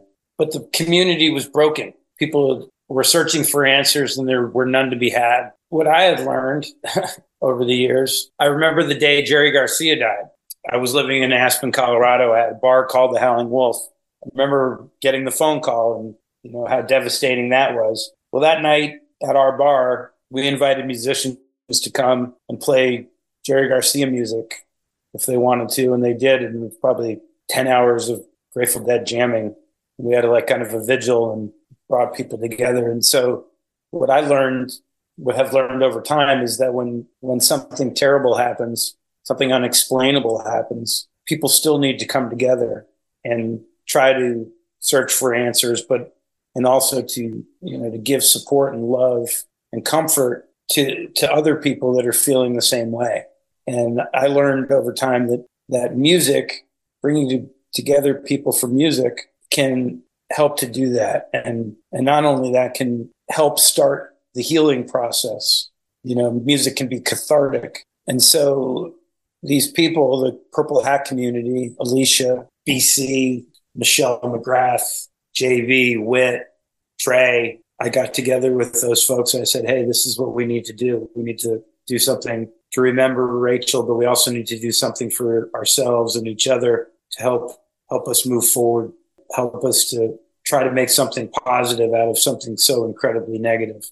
And so we organized the first Purple Hatters Ball, and that event did happen on Lyle Williams's property where the first Bear Creek was supposed to happen. It was the only event that ever happened at Lyle's property, and it was incredibly special. I don't know that when we started it, that we knew that we would do it for as many years as we did. But the first one was so special that we said, you know what, we need to do this next year too. We need to remember this story. We need to try to make people aware of the tragedy and to do everything that's possible to make sure that this kind of thing never happened again. And rest assured, it still happens. But through our efforts, we became close with Rachel's mother, Margie. We helped support Margie as she worked with legislatures in Florida to pass the Rachel Law, which I think was the first time anywhere in the country that there had been a law implemented to regulate the use of undercover informants. And in her daughter's memory, Margie is part of peaceful gatherings like the Purple Hatters Ball that represents her sweet daughter's soul. And I think if we could establish a bridge between society that's being harmed and law enforcement that's trying to protect them, and weed out those individuals who bend the rules or they have no rules to guide them, we'll have a much better world. Margie's lectured to people and told the story, and incredibly bravely, the worst possible thing happened to Margie and her daughter that you could imagine ever happening to a parent. But she's marched forward with grace and dignity and has tried to take that terrible loss and use it to do good in the world. And, it's been a labor of love for me to help Margie. I named my company Purple Hat Productions because of Rachel, to carry her memory forward in everything that I do, that our efforts have done good. And I'm very proud of all that we accomplished through that festival and helping our community and of the people that we knew and people that we didn't know to move forward and to grow and to learn. 15 years ago, the Tallahassee community and the Florida community also had another unthinkable tragedy. We lost our friend Rachel Hoffman in an undercover drug sting that went wrong. But through her mother, Mama Margie, and through our friends and the people we love through the festival community, we still keep Rachel's memory alive.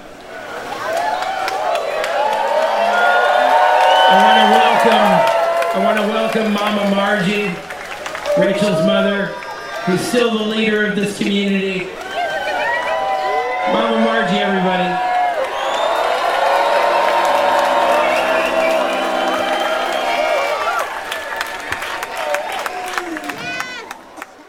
Coming to know Mama Margie and through Purple Hatters Ball and the park and yourself and the ceremonial, butterfly release that would take place at the end of every Purple Hatters Ball, and it's recently continued at Resonate.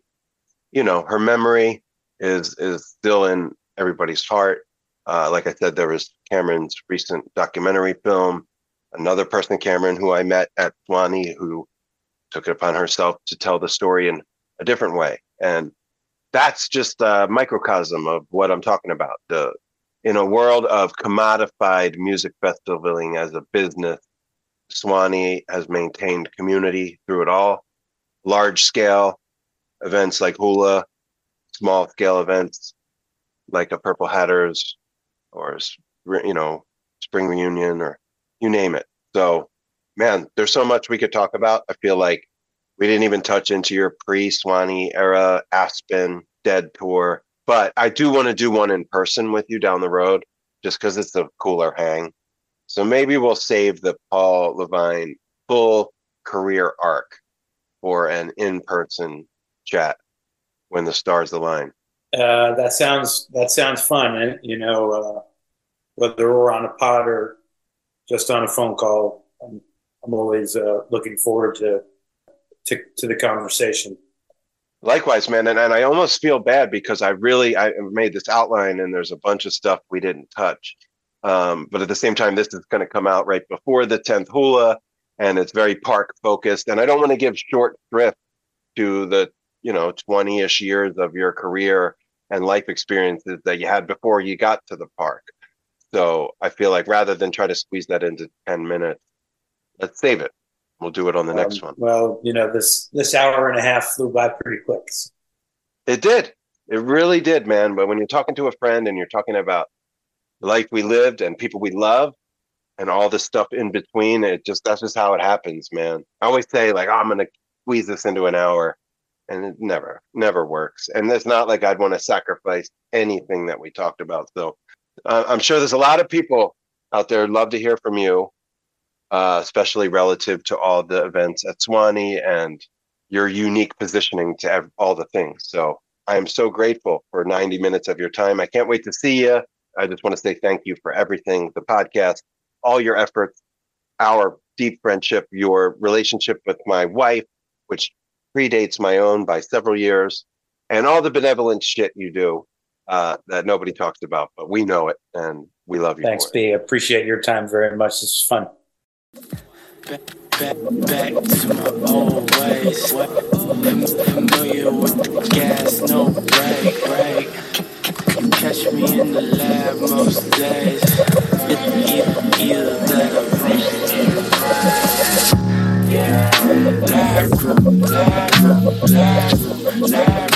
let me say it one time. Let me say it one time.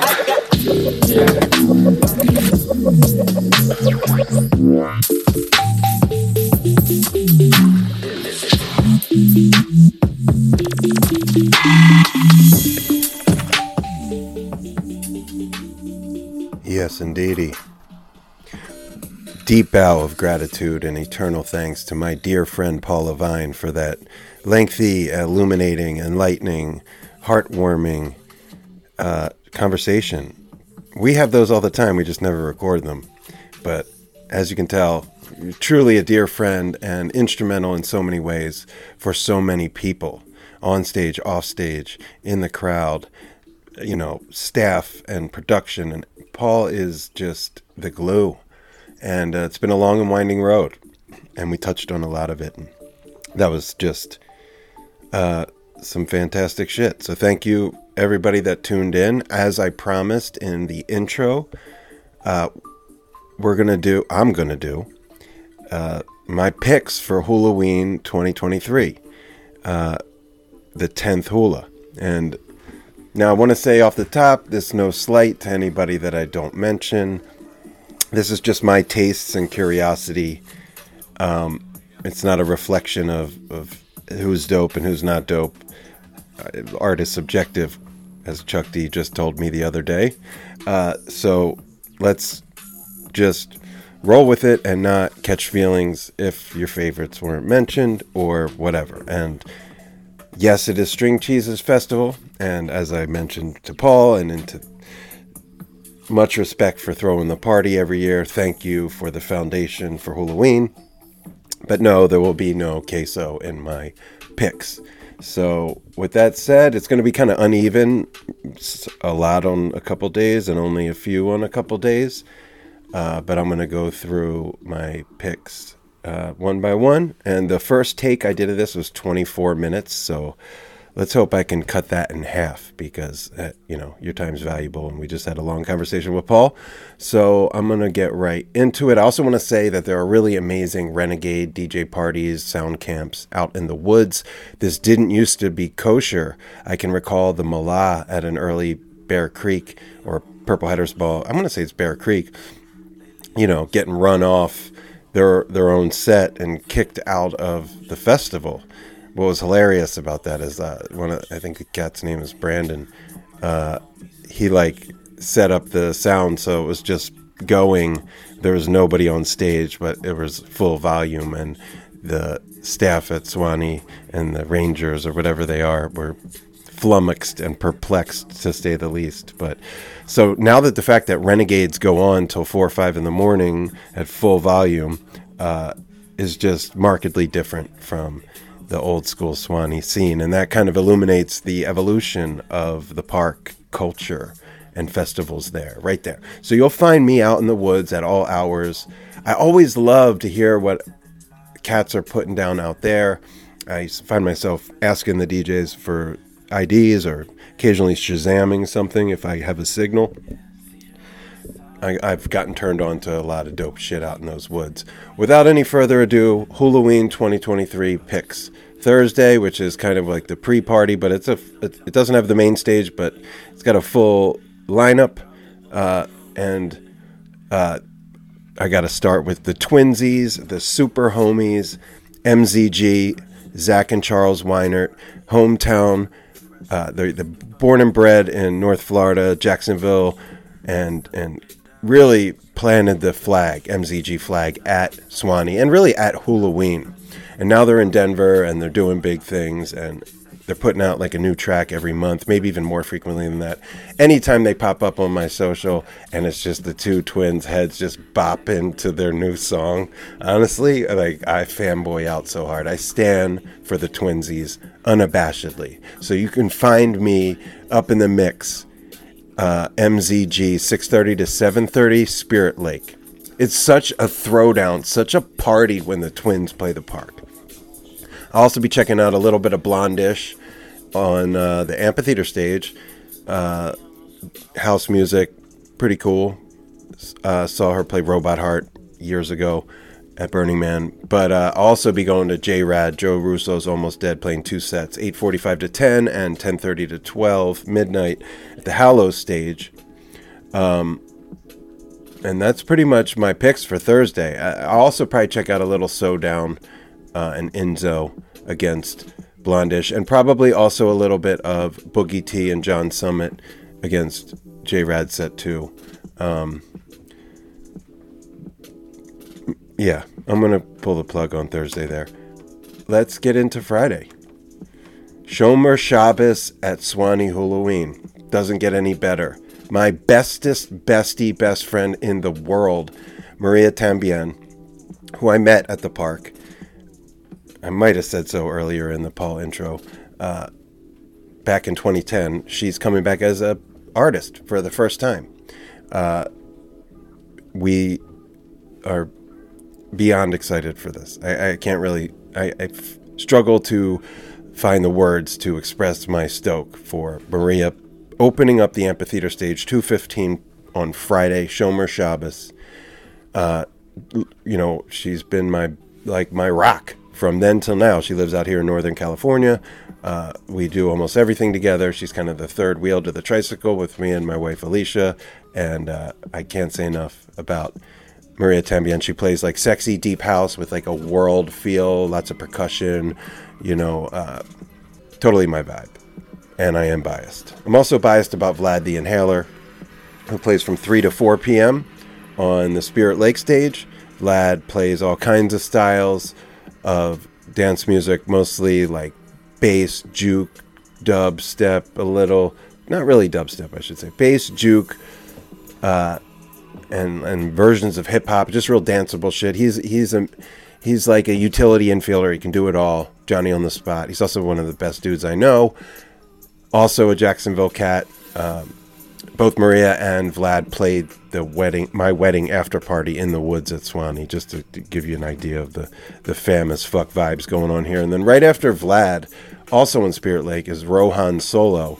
And Rohan Solo is the electronic project of Rohan, the drummer from Hive Mind, which is a really cool young band coming out of the ATL. And their bassist, Dave McSweeney, is also a dear friend and a super Swanee homie. And I got hip to Rohan through Dave. And Rohan's just a really impressive cat all the way around.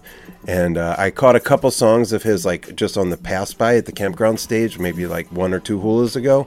But I'm going to be at the full set at 4:15 at Spirit Lake on Friday. So shout out to, all the cats, Hive Mind cats. David Dollar on the keys, Dan Cox on guitar, and Dave on bass, and Rohan is the drummer. And he also brings a lot of, like, percussion stuff into his electronic project. So, and then from that, we got a little bit of like an hour breather, and then the mighty Lettuce, only getting an hour on the Hallow stage, which is all that any band plays the Hallow stage gets. And the producers and curators of Hula, Paul, Berg, etc., they know what they're doing. I would obviously prefer more I would prefer them on the amphitheater stage, but we get that at like Resonate, Swanee Rising, etc. I'm stoked that Lettuce plays Hula every year, and they'll be playing a sunset set, which is pretty fucking cool, on the Hallows at 6:30. And then at 9 o'clock on that same stage, we've got Claypool, Fearless Flying Frog Brigade. And I go way back. I made a post the other day about when I saw them after Fish in Vegas in 2000. I probably saw like 15 Frog Brigade shows between Gathering of the Vibes 2000 and 2004 or so, 2005.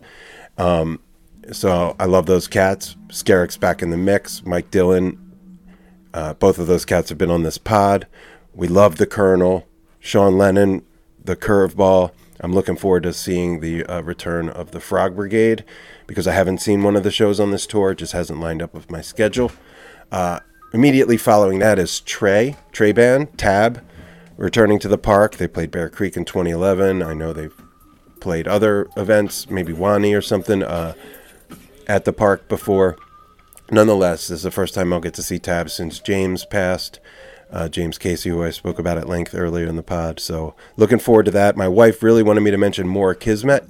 They are playing 9:30 to 10:45 at Spirit Lake. Ooh, and I missed Kiva.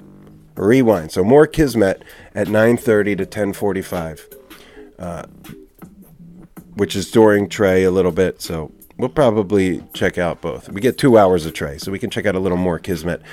Also, E-Prom plays the second half of Trey, and I do love E-Prom. So, yeah, that's a little bit of a pile up there at the 10 to midnight on Friday. But I wanted to backtrack to Kiva, Khiva. Kiva, she's a amazing bass dub just technician. She sings on top of her creations. I'm a big fan of Kiva, and I will definitely be there.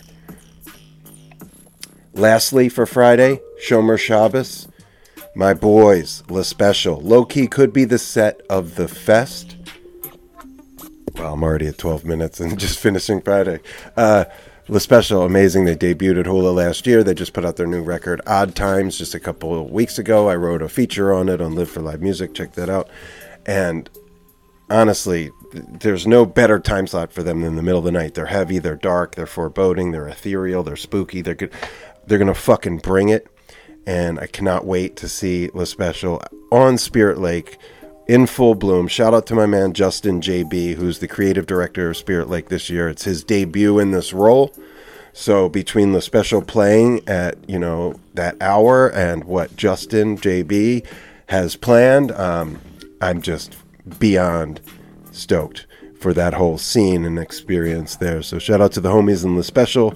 Their album from 2020, Ancient Homies, is one of my favorite albums, any genre, over the past half decade. It's no slight to Odd Times, which just came out, which is also fantastic, but Ancient Homies is like fucking scripture. Let's get into Saturday. Okay. Saturday, also kind of jammed up. I'll try to be a little bit more expeditious with my picks from here on out. Starting with Electric Keef out of South Florida. They're playing the Hallows at 2 p.m. I love those cats. They just did a track with Deitch, a Herbie cover, Actual Proof, which they kind of like fusionified and dillified. It's super dope. But I've been hip to them way before Adam collaborated with them. They've played the park events for years, played late nights in the woods. All my South Florida homies, Matt and Destiny Beck, love them. Aaron Schwartz, Angela Schwartz, love them. Stephen Gottlieb loves them. The Keef, I'm picking up what they're putting down. Right after the Keef, on the main stage, 3 o'clock, Jennifer Hartswick Band, The Majesty, the Empress, the royal essence of Ms. Jennifer Hartswick. She's bringing the Jennifer Hartswick Band, which I suspect will have some members of the Nth Power involved. She'll obviously still be there from the night before when Trey Band played. I'm not suggesting he's going to stick around and play, but I will say that that's going to be an incredible set. People are really high on Funk You. I'm not that familiar, but I am going to Curious George my way over to the Hallows at 4 and check that out.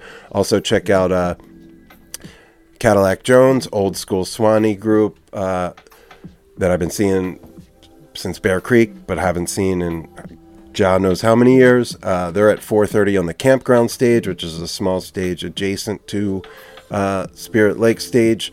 Also going to check out a little bit of Empire Strikes Brass. It sounds exactly what the fuck you think it sounds like. And then one of my also low-key possible best sets of the fest, Sunset on the Amp, Lab Group. As you can maybe tell, I've been playing Lab Group while I'm doing this segment. I love me some Lab Group. Founded by Charles I and his homies like Super Task and Potions. And they have some other like kind of honorary members that contribute. But Lab Group, rest in peace to Charles, did just dope. Psychedelic, ethereal, sexy, vibey bass music. And in the best place I like to enjoy music, the most glorious environs of the amphitheater stage at sunset. Lab Group, Saturday, 6:15. I'll be there. I'll follow that up with a split. Domi and JD Beck at 8:30 on the Hallows stage. I love them. I would go to the whole set, except I've seen them probably almost 10 times in the past 3 years. They're just getting booked everywhere, and I love them. But I'm also going to mosey back over to the Amp to see a little bit of Manic Focus live band, because that's kind of like a tradition over there, and there's always some cool sit-ins, and Manic Focus is pretty cool. And he's like a hula mainstay, so it's just kind of part of the vibe. Smino and Big Wild go head to head on Hallows and the Amp at 11 p.m. I'll probably Curious George my way between those two. Smino is in like the JID slot. Always like to see some hip hop booked at Hula, and then we get Pretty Lights, midnight to 2 a.m. on Saturday night. What more can I say, to quote the great Sean Carter, Jay-Z? Pretty Lights has literally leveled the fuck up. I've never heard anything like what they're doing right now, what Derek and his team have put together. I've been streaming just about every show on this tour, and I'm not a Pretty Lights stan. I do not rock the jib. I do not have 17 pins on my hat. I do not insufflate face drugs in the middle of the dance floor, but I love what's going on with Pretty Lights on stage right now. It's like an electronic jam band of like that's really never been attempted or executed before. Never mind all the visual accompaniments and the state-of-the-art technology and the old school, instrumentation. I mean, it's all the things, and I've been transfixed every time I've watched one of the Twitch streams. So trust, I'll be there every last note of those 2 hours. And then Ghost Note, no pun intended, 2 to 4 a.m. Spirit Lake, much like La Special the night before. That's going to be the place to be. It's going to be a funky throwdown of preposterous proportions. Those dudes are cyborgs, and I have no doubt that they're going to bring it on a level that you rarely see at Spirit Lake, certainly at Hulaween, because the funk, while present, is not dominant. So when the Lettuces and the Ghost Notes get a chance, they break out the sledgehammer, and that's my vibe. Oh yeah, if you hear in the background, that's Tie-Dye Kai, kind of like an honorary member of Lab Group, but he's like acoustic guitar love songs dude. Paul Berg, get familiar. Tie-Dye Kai, Hula23. You heard it here first. Let's get into Sunday, the Lord's Day, the last day. I expect Saturday night to be like one of those playthrough situations for your boy. I'm definitely going to 4 a.m. with Ghost Note, and then who knows what's happening in those woods once we spill out of that.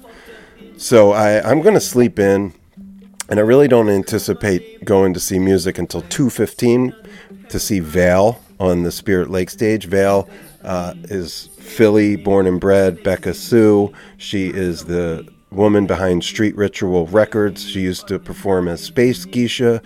She transitioned to Vale. She plays really heavy, dark, sexy, gothy, dubstep, and bass music. It's going to be weird at 2:15 p.m., but I'll be there to support Illadel's Illest. Shout out Becca. Love you, girl. After that, I think I'm going to be like a social butterfly and maybe like go shopping for a while. There's not a whole lot that interests me the rest of Sunday afternoon. I am going to be curious about Mount Joy. A lot of my friends really like Mount Joy, so I'll put that in the maybe column. Same for Sneezy. A lot of my peeps like Sneezy. I'm not that familiar, but I will be at the second Pretty Light set, 6:30 to 8 p.m., which is instead of Rainbow Kitten Surprise, who canceled and were unable to make it. I already told you how I feel about Pretty Lights, so I'll definitely be there. That's 6:30 p.m. on the Meadow, the main stage. And then, again, Paul Levine's greasy mitts all over the end of Hula 2023. Closing down the Spirit Lake stage, the Nth Power presents the Genth Power. Honestly, this might be the set I'm most excited about. Or on the metal podium with La Special and Lab Group and Lettuce. I know that means there's 4 medals, so I guess that's Mount Rushmore. Whatever. The Genth Power, okay? Jen is responsible for bringing the Nth Power together. The origin story was they became Jen's backing band, and it felt so good they had to do their own thing. And that's an extreme Cliff Notes, but that's what the fuck happened. So for Paul to be able to bring the cats back together, not all of them, but most of them, in such an environment at such a Sunday night at Hula after all the crazy, the sort of the come down. But it won't be a come down. It's going to be a dance party. And speaking of dance parties, the last music to play will be Eddie Roberts and the Lucky Strikes. At by the way, the Genth Power is at 9 to 10:30, and then from 10 to 11:15 is Eddie and the Lucky Strokes. I call them Strikes. Lucky Strokes. That's Eddie's new band with some folks from south of the Mason-Dixon line, the Galbraith sisters on bass and drums respectively, and Shelby Kemp on guitar and vocals, and trusty Chris Spees on the keys. And, it's not what you think from Eddie. It's real bluesy, southern, greasy boogie, but he's still ripping the hell out of that hollow body guitar. And I really love this band. I love their new record on Color Red. Shout out to Leah at Color Red for putting me onto that. I saw Eddie and the Lucky Strokes twice at Jazz Fest, came away stoked. So I think the Genth Power into Eddie and the Lucky Strokes is like perfect curation by the great Paul Levine to disembark from the monumental 10th Hulaween. I'm really proud of these cats for putting this together and for doing it every year and for steadily raising the bar in one way or another, artistically, musically, community. Hulaween's really special. And I think evidenced by that is the fact that I go every year and I'm not even a cheese fan. So hats off to String Cheese, hats off to Paul Levine, hats off to Michael Berg, Satyr Anderson, and Joanne Isaac, and everybody I know that is a part of the thing that makes Hulaween happen. Love y'all. I'm going to wrap it up now like we always do about this time with the Vibe Junkie Jam.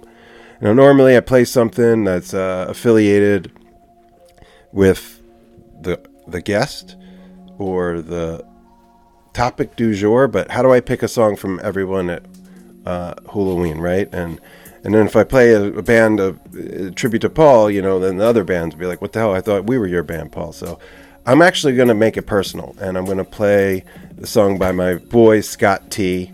Now, you mean, who's that? It sounds familiar. I played his workshop, his basically like quasi TED Talk, where he discussed the roots and history and spiritual and natural, everything about the spirit of Swanee. It's a workshop that he's done a couple times at Hulaween.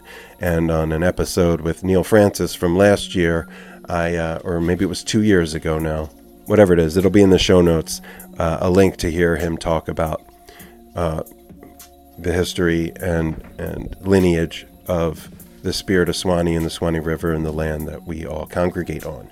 But the Vibe Junkie Jam is going to be his new song, where he's playing piano and singing, and he put together a band. It's called Get Back to the River. May or may not be the Swanee River.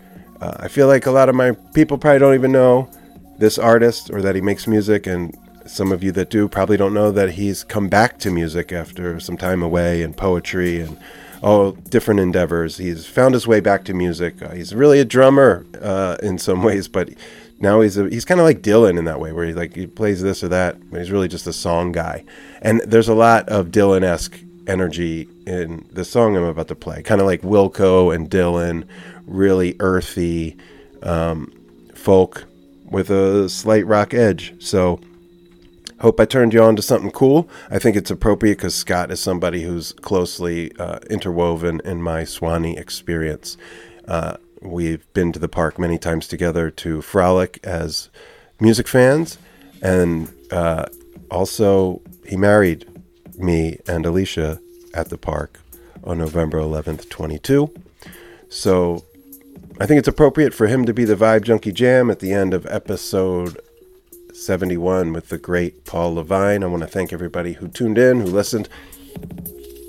I talked for another 25 minutes. I guess this is just how it's got to be. So love y'all. Goodbye. God bless.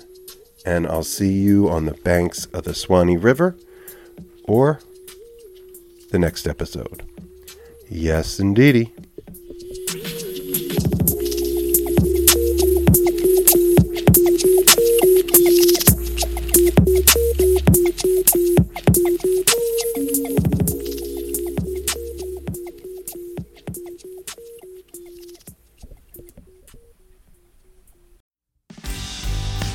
Kate's in California, always talking about her home. Says I'll leave behind this land of weed and wine and get back to where I belong. Lucy lives in New York, but she loves a Florida creek. Says I'm sick of the snow and being alone. Gotta get back to within your reach. Get back to the river.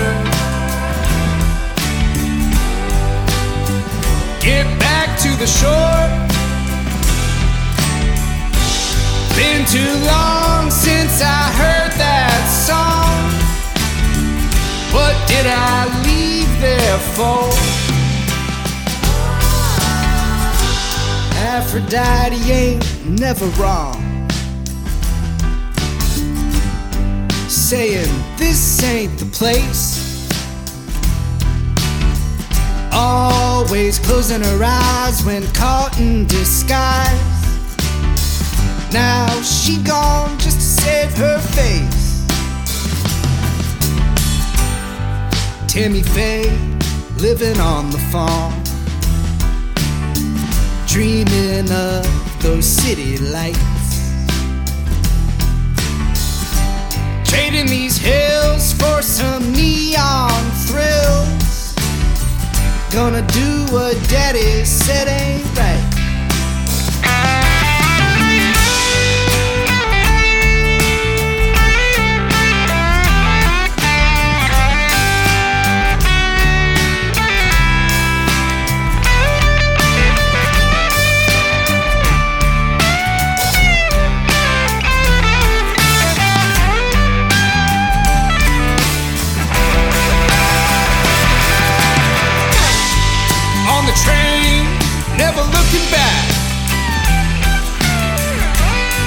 I'm not sure